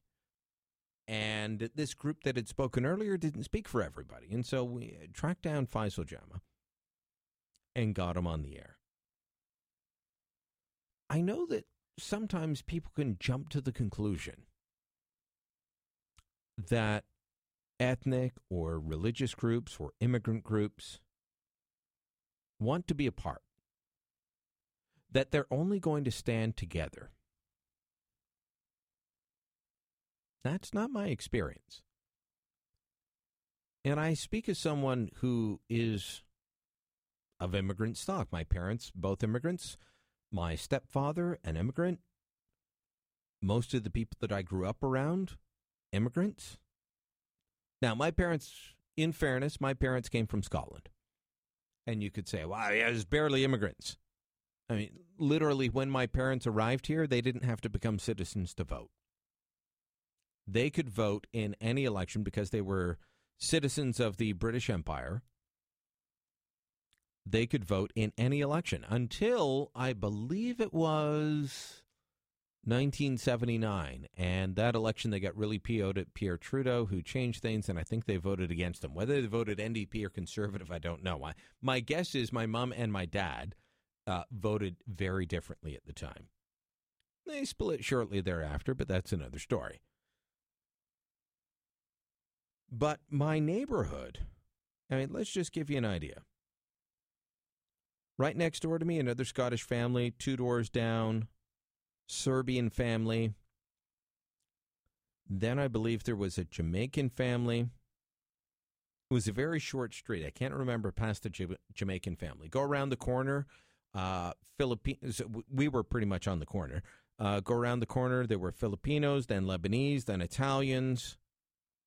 Go up my paper route, there were Italians, Polish, Indian, like, just to give you an idea. But people come to this country, for the most part, because they believe in this country and because they want to take part in what this country offers. And they don't view this country as being against them. And that's what I got from Faisal. He said, look, let's wait for the investigation. Let's see.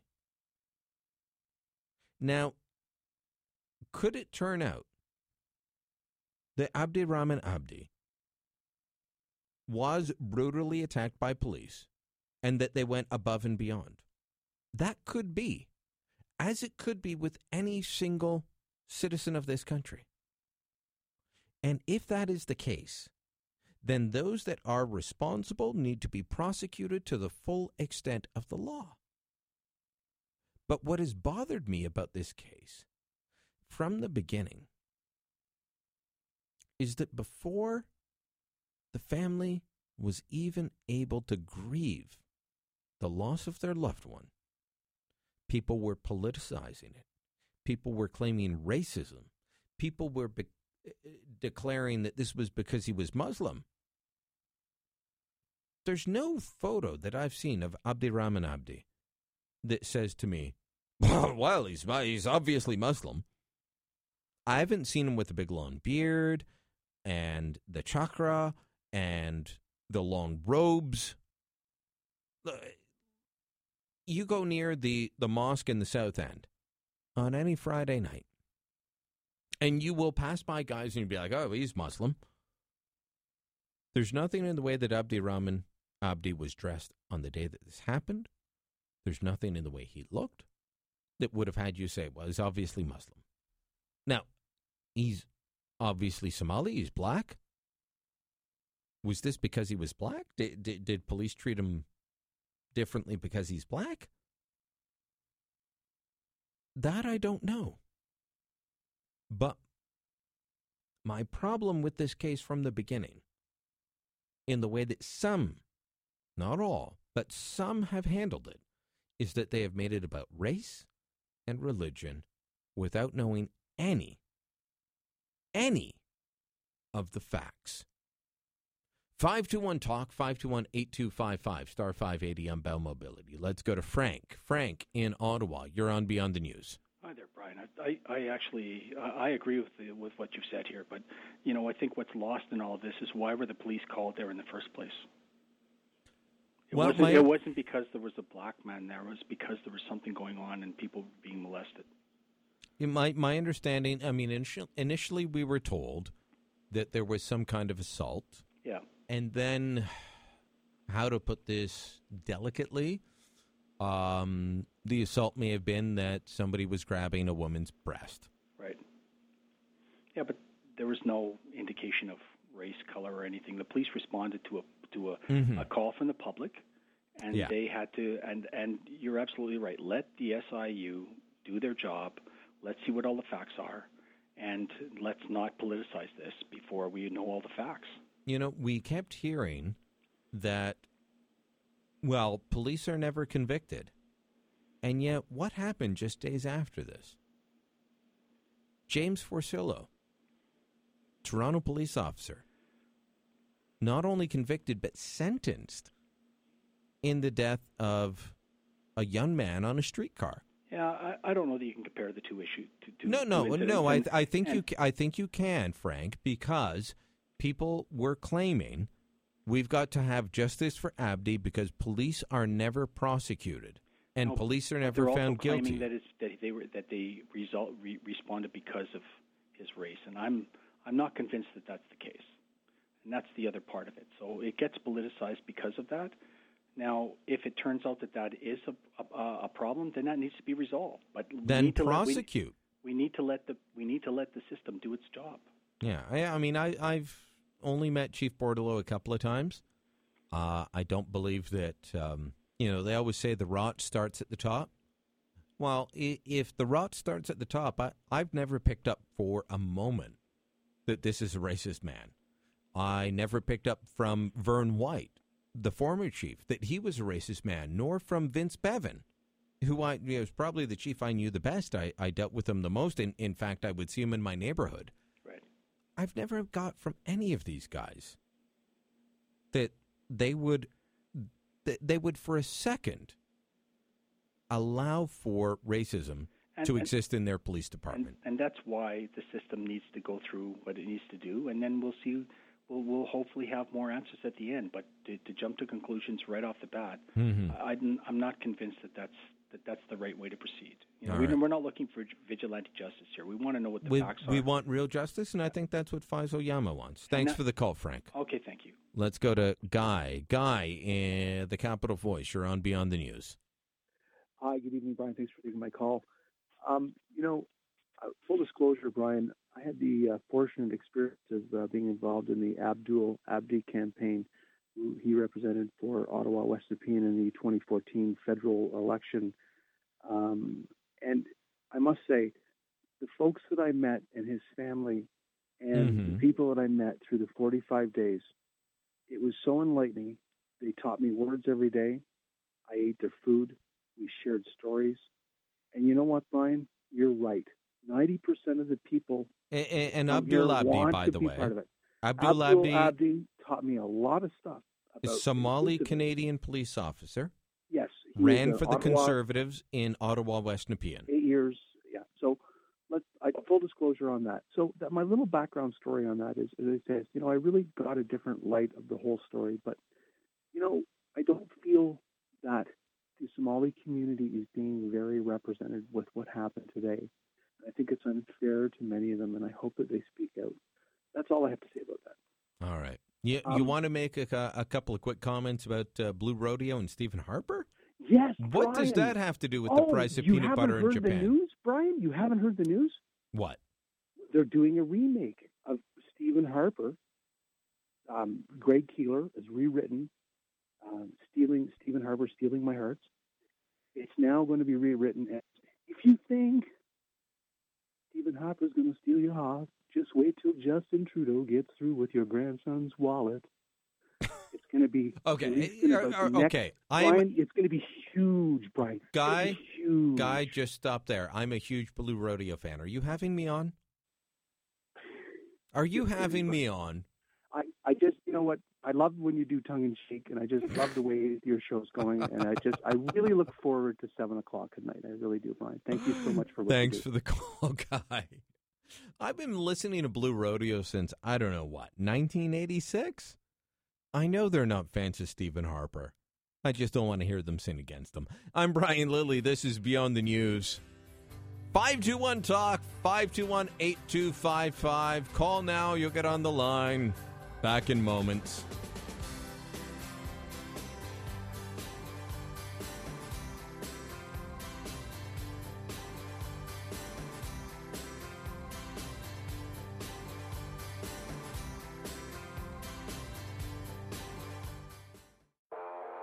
To you, he's rebellious.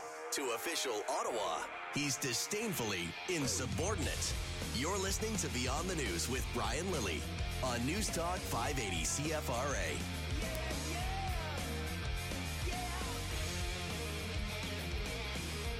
Looking at the latest edition of Women's Health magazine. We talked about this issue earlier in the program. The latest edition of Women's Health has Jessica Simpson on the cover. Actually, on both covers, because if you flip it over, you get the September issue. Sparkle this fall. Woo! But the latest issue, this is a magazine that has said that they're going to drop terms like bikini body and drop 2 dress sizes from their cover. This is something that they brought about in January, they said. And yet, on the front cover, big headline, drop a size. Okay, so it's not drop 2 dress sizes now. It's drop a size, our easiest tricks ever. I haven't read the full article, but I skimmed through it, and it's just like how to avoid the worst things that you can do at work, like eating donuts, hanging out with that friend that eats way too much. Apparently, when you're out eating with other people, you will eat more. This is what they claim. But they also have the ultimate guide to a hot bod with Jessica Simpson. So we talked about this with Ada Slavinsky earlier, and the idea that the media can have a big impact on how women view their bodies. My point is, and has been for a long time, that women put more pressure on themselves and on each other than men do. You have no idea how forgiving we are. We're like, really? You'll be seen with me? All right. That's enough for me. Women will be brutal with each other. Women put more pressure on each other and themselves than any man can. As I said with Ada, I remember a few years ago, the Sports Illustrated swimsuit issue had just come out. I had not seen it yet. And yet, walking through a store that had a huge magazine rack, it was cover story after cover story with anorexic-type models, like you wish they would eat a sandwich type models on the front. And these are all the magazines aimed at women. And then you got about midway, maybe a bit more. Let's face it, it's like the clothing section, right? So it's more than midway. Men don't get that much. You go to the clothing section of any department store, men get a quarter of what women get. So you get to the point where they get to the men's magazines, they get to Sports Illustrated and the swimsuit issue. This is something that some women love to rail against, and yet I got to the swimsuit issue, and all of a sudden, the women on the cover of the magazines looked like women as opposed to skeletons. So is it men that put pressure on women? Or is it women that put pressure on women? I'd love to hear from you on that. 521-TALK, 521-8255, star 580 on Bev Mobility. We also spoke with Matthew Fisher. I'd love to hear if you think that the Olympics matter anymore. Are you paying attention? Do you care? Does anyone care about the Olympics beyond Zika virus and terrorism? 521-TALK, 521-8255, star 580 on Bell Mobility. Let's go to Al in Gatineau. Al, you're on Beyond the News. Good evening, Brian. Good evening. All right. I just want to talk about, I was assaulted on Rideau Street about 2.5 years ago. Mm-hmm. And there were like 7 or 8 guys. I was actually working. I was a truck driver. I was making deliveries somewhere around midnight, 1 o'clock. And I'm still off work after 2.5 years. I'm on temporary disability.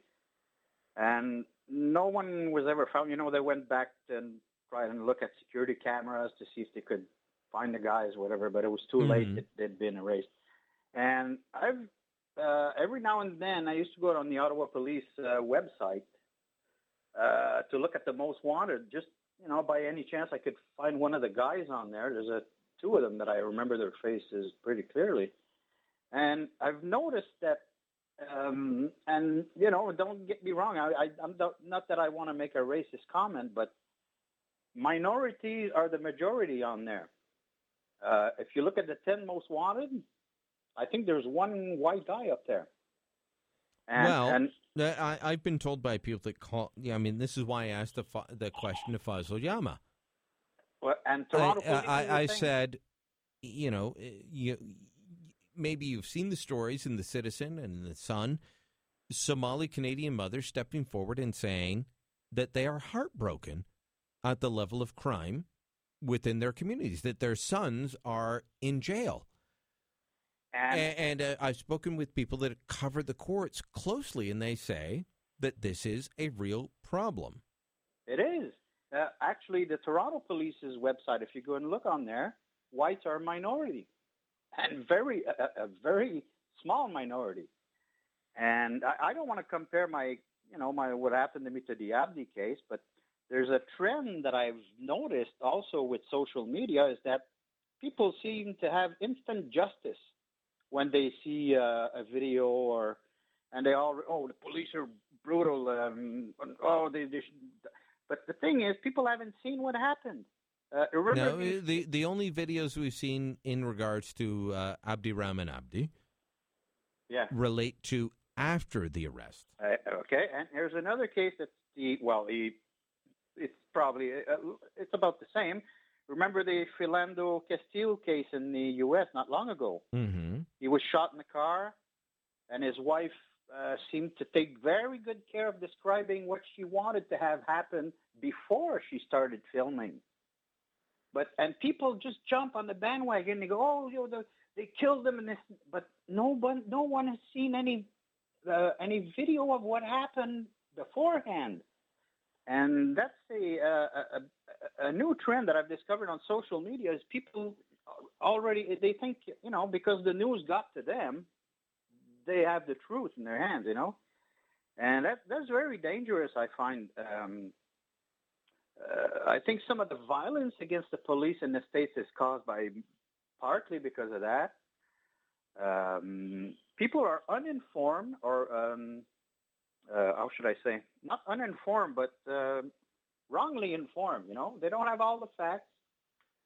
And look, Al, if we're going to be brutally honest, part of the problem in terms of crime right now, and you can go back through generations.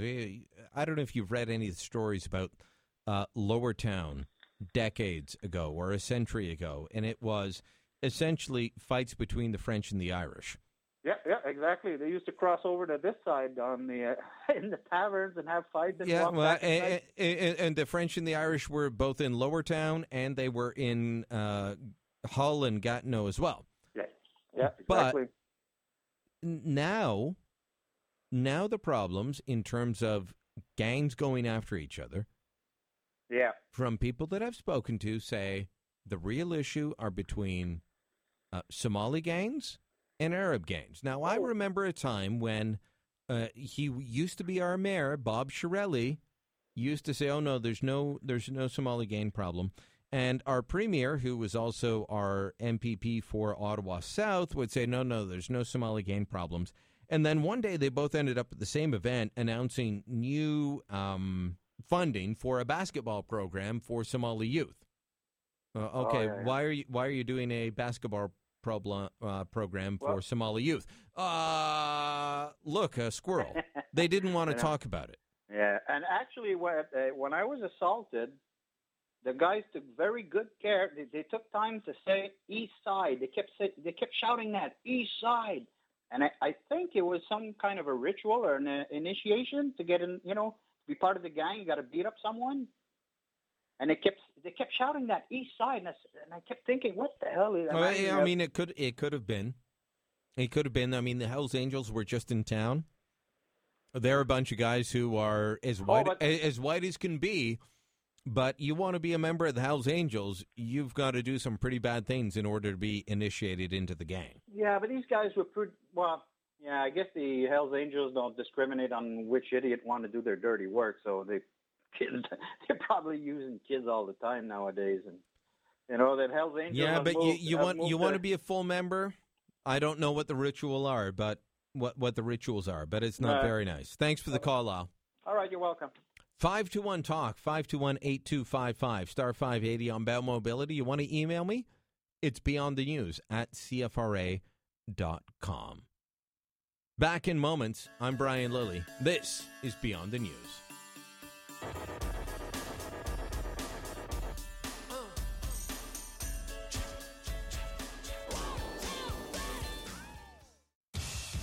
Every revolution starts with a rebel. Beyond the News with Brian Lilly. News Talk 580 CFRA.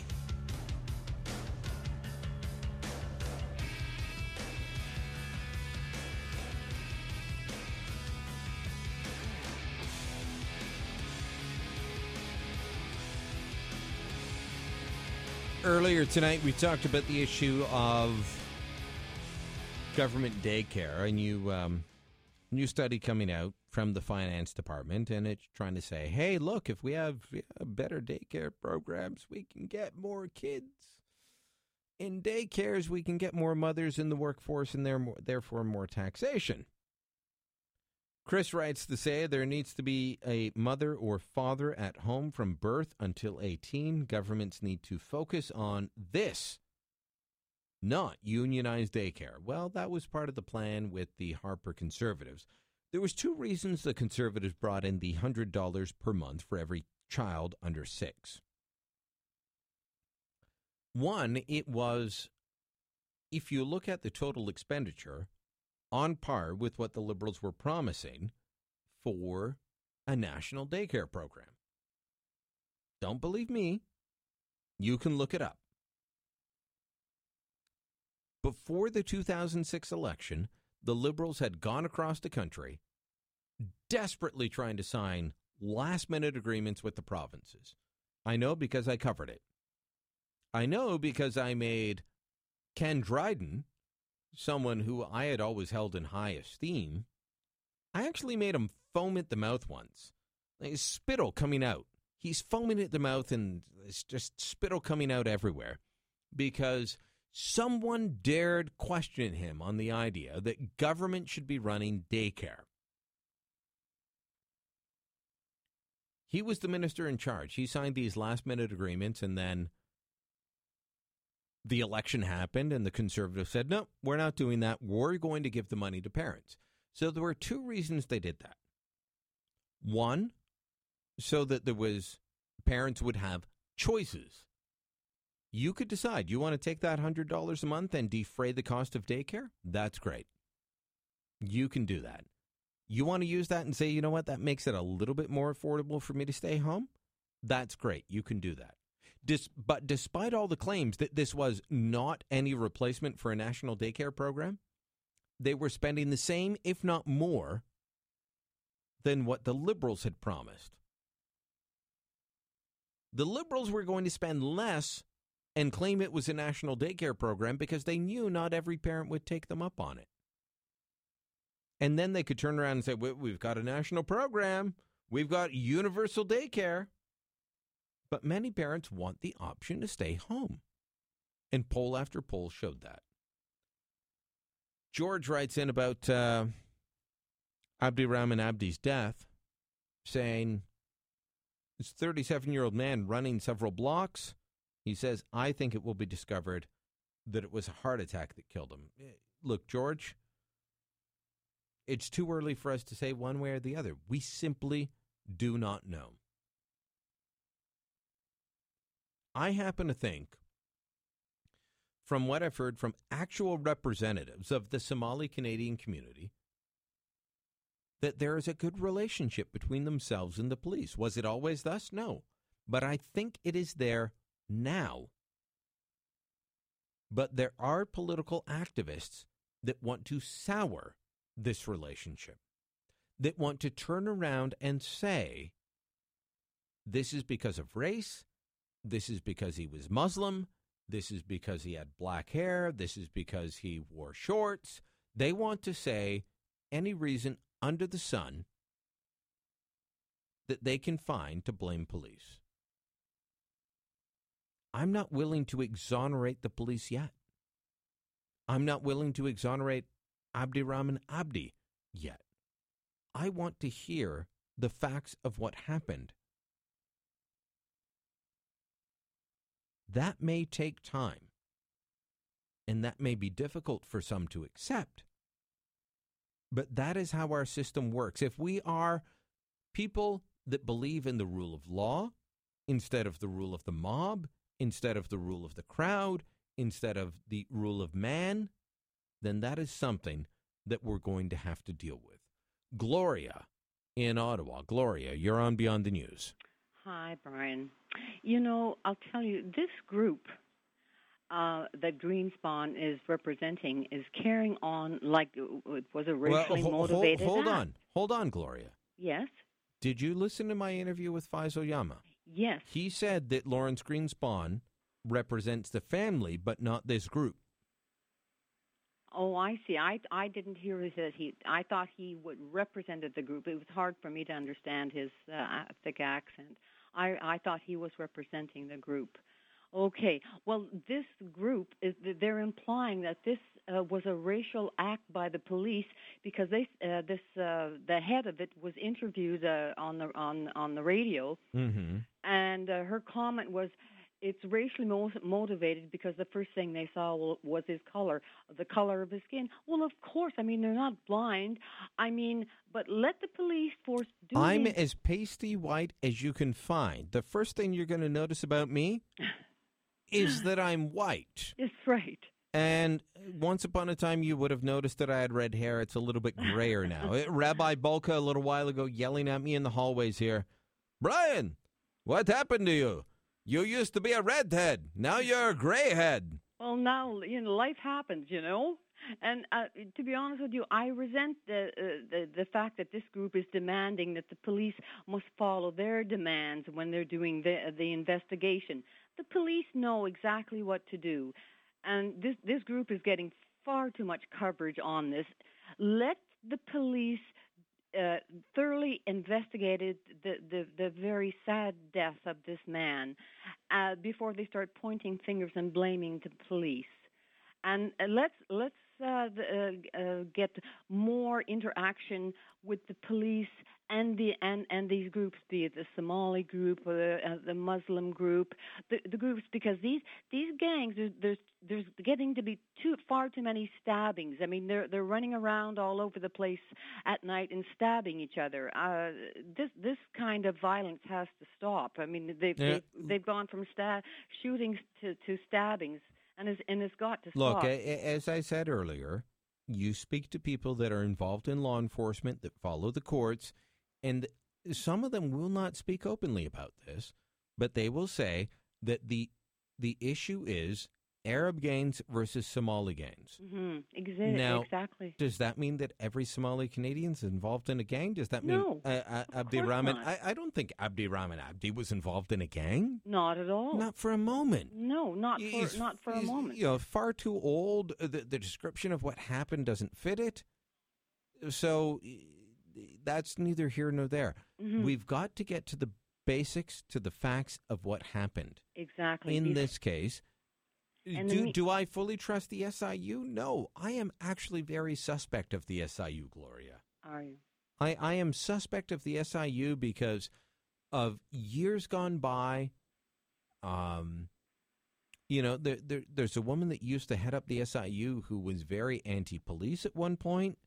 Then there was a period where people would claim that police would never be charged with anything. Well, we've seen with Constable Forcillo, not only charged, but convicted and sentenced. Exactly. So, it does work. All I want out of all of this is the truth yes, and justice. Exactly. And if for that, both sides. if that means that Ottawa police officers acted inappropriately, that they broke the law, that they beat this man in a way that they shouldn't have, given the circumstances, then they should be prosecuted, they should be charged, and they should be convicted. Exactly. If it turns out that they were dealing with a man that was erratic, that was violent, and that in the process of dealing with that, something untoward happened inadvertently, then I'm sorry, it is horrible for the family, but that will be the case. All I want out of all of this, Gloria, is the truth. And that's all any of us should want, is the truth and justice. Because right now, the only ones who are being blamed are the police, you know, for their actions and the sad results that happened. But they were called in on a 911 call. They weren't driving around. Oh, let's you know, attack this man because of his color, which is so totally ridiculous and false. It's I don't even know why the media would allow something like that to be played, but they did. You know, and they're just twisting it all around, and they're using, to me, they're using the same kind of tactics as is happening in the U.S. with the police and the violence that's been perpetrated there. So we are not the U.S. and we never have been in terms of our law enforcement. There's never been a problem like this, and so don't create something that is not even there. That's my point. Gloria, thanks for the call. That wraps it for tonight. I'm Brian Lilly. This has been Beyond the News. I hope you've enjoyed the show. You can email me, beyondthenews@CFRA.com. You can follow me on Facebook, facebook.com/Brian Lilly. And if you're on the Twitter machine, twitter.com/Brian Lilly. I try and keep it easy for you. Back tomorrow. Thanks for listening. As always, remember, I'm on your side.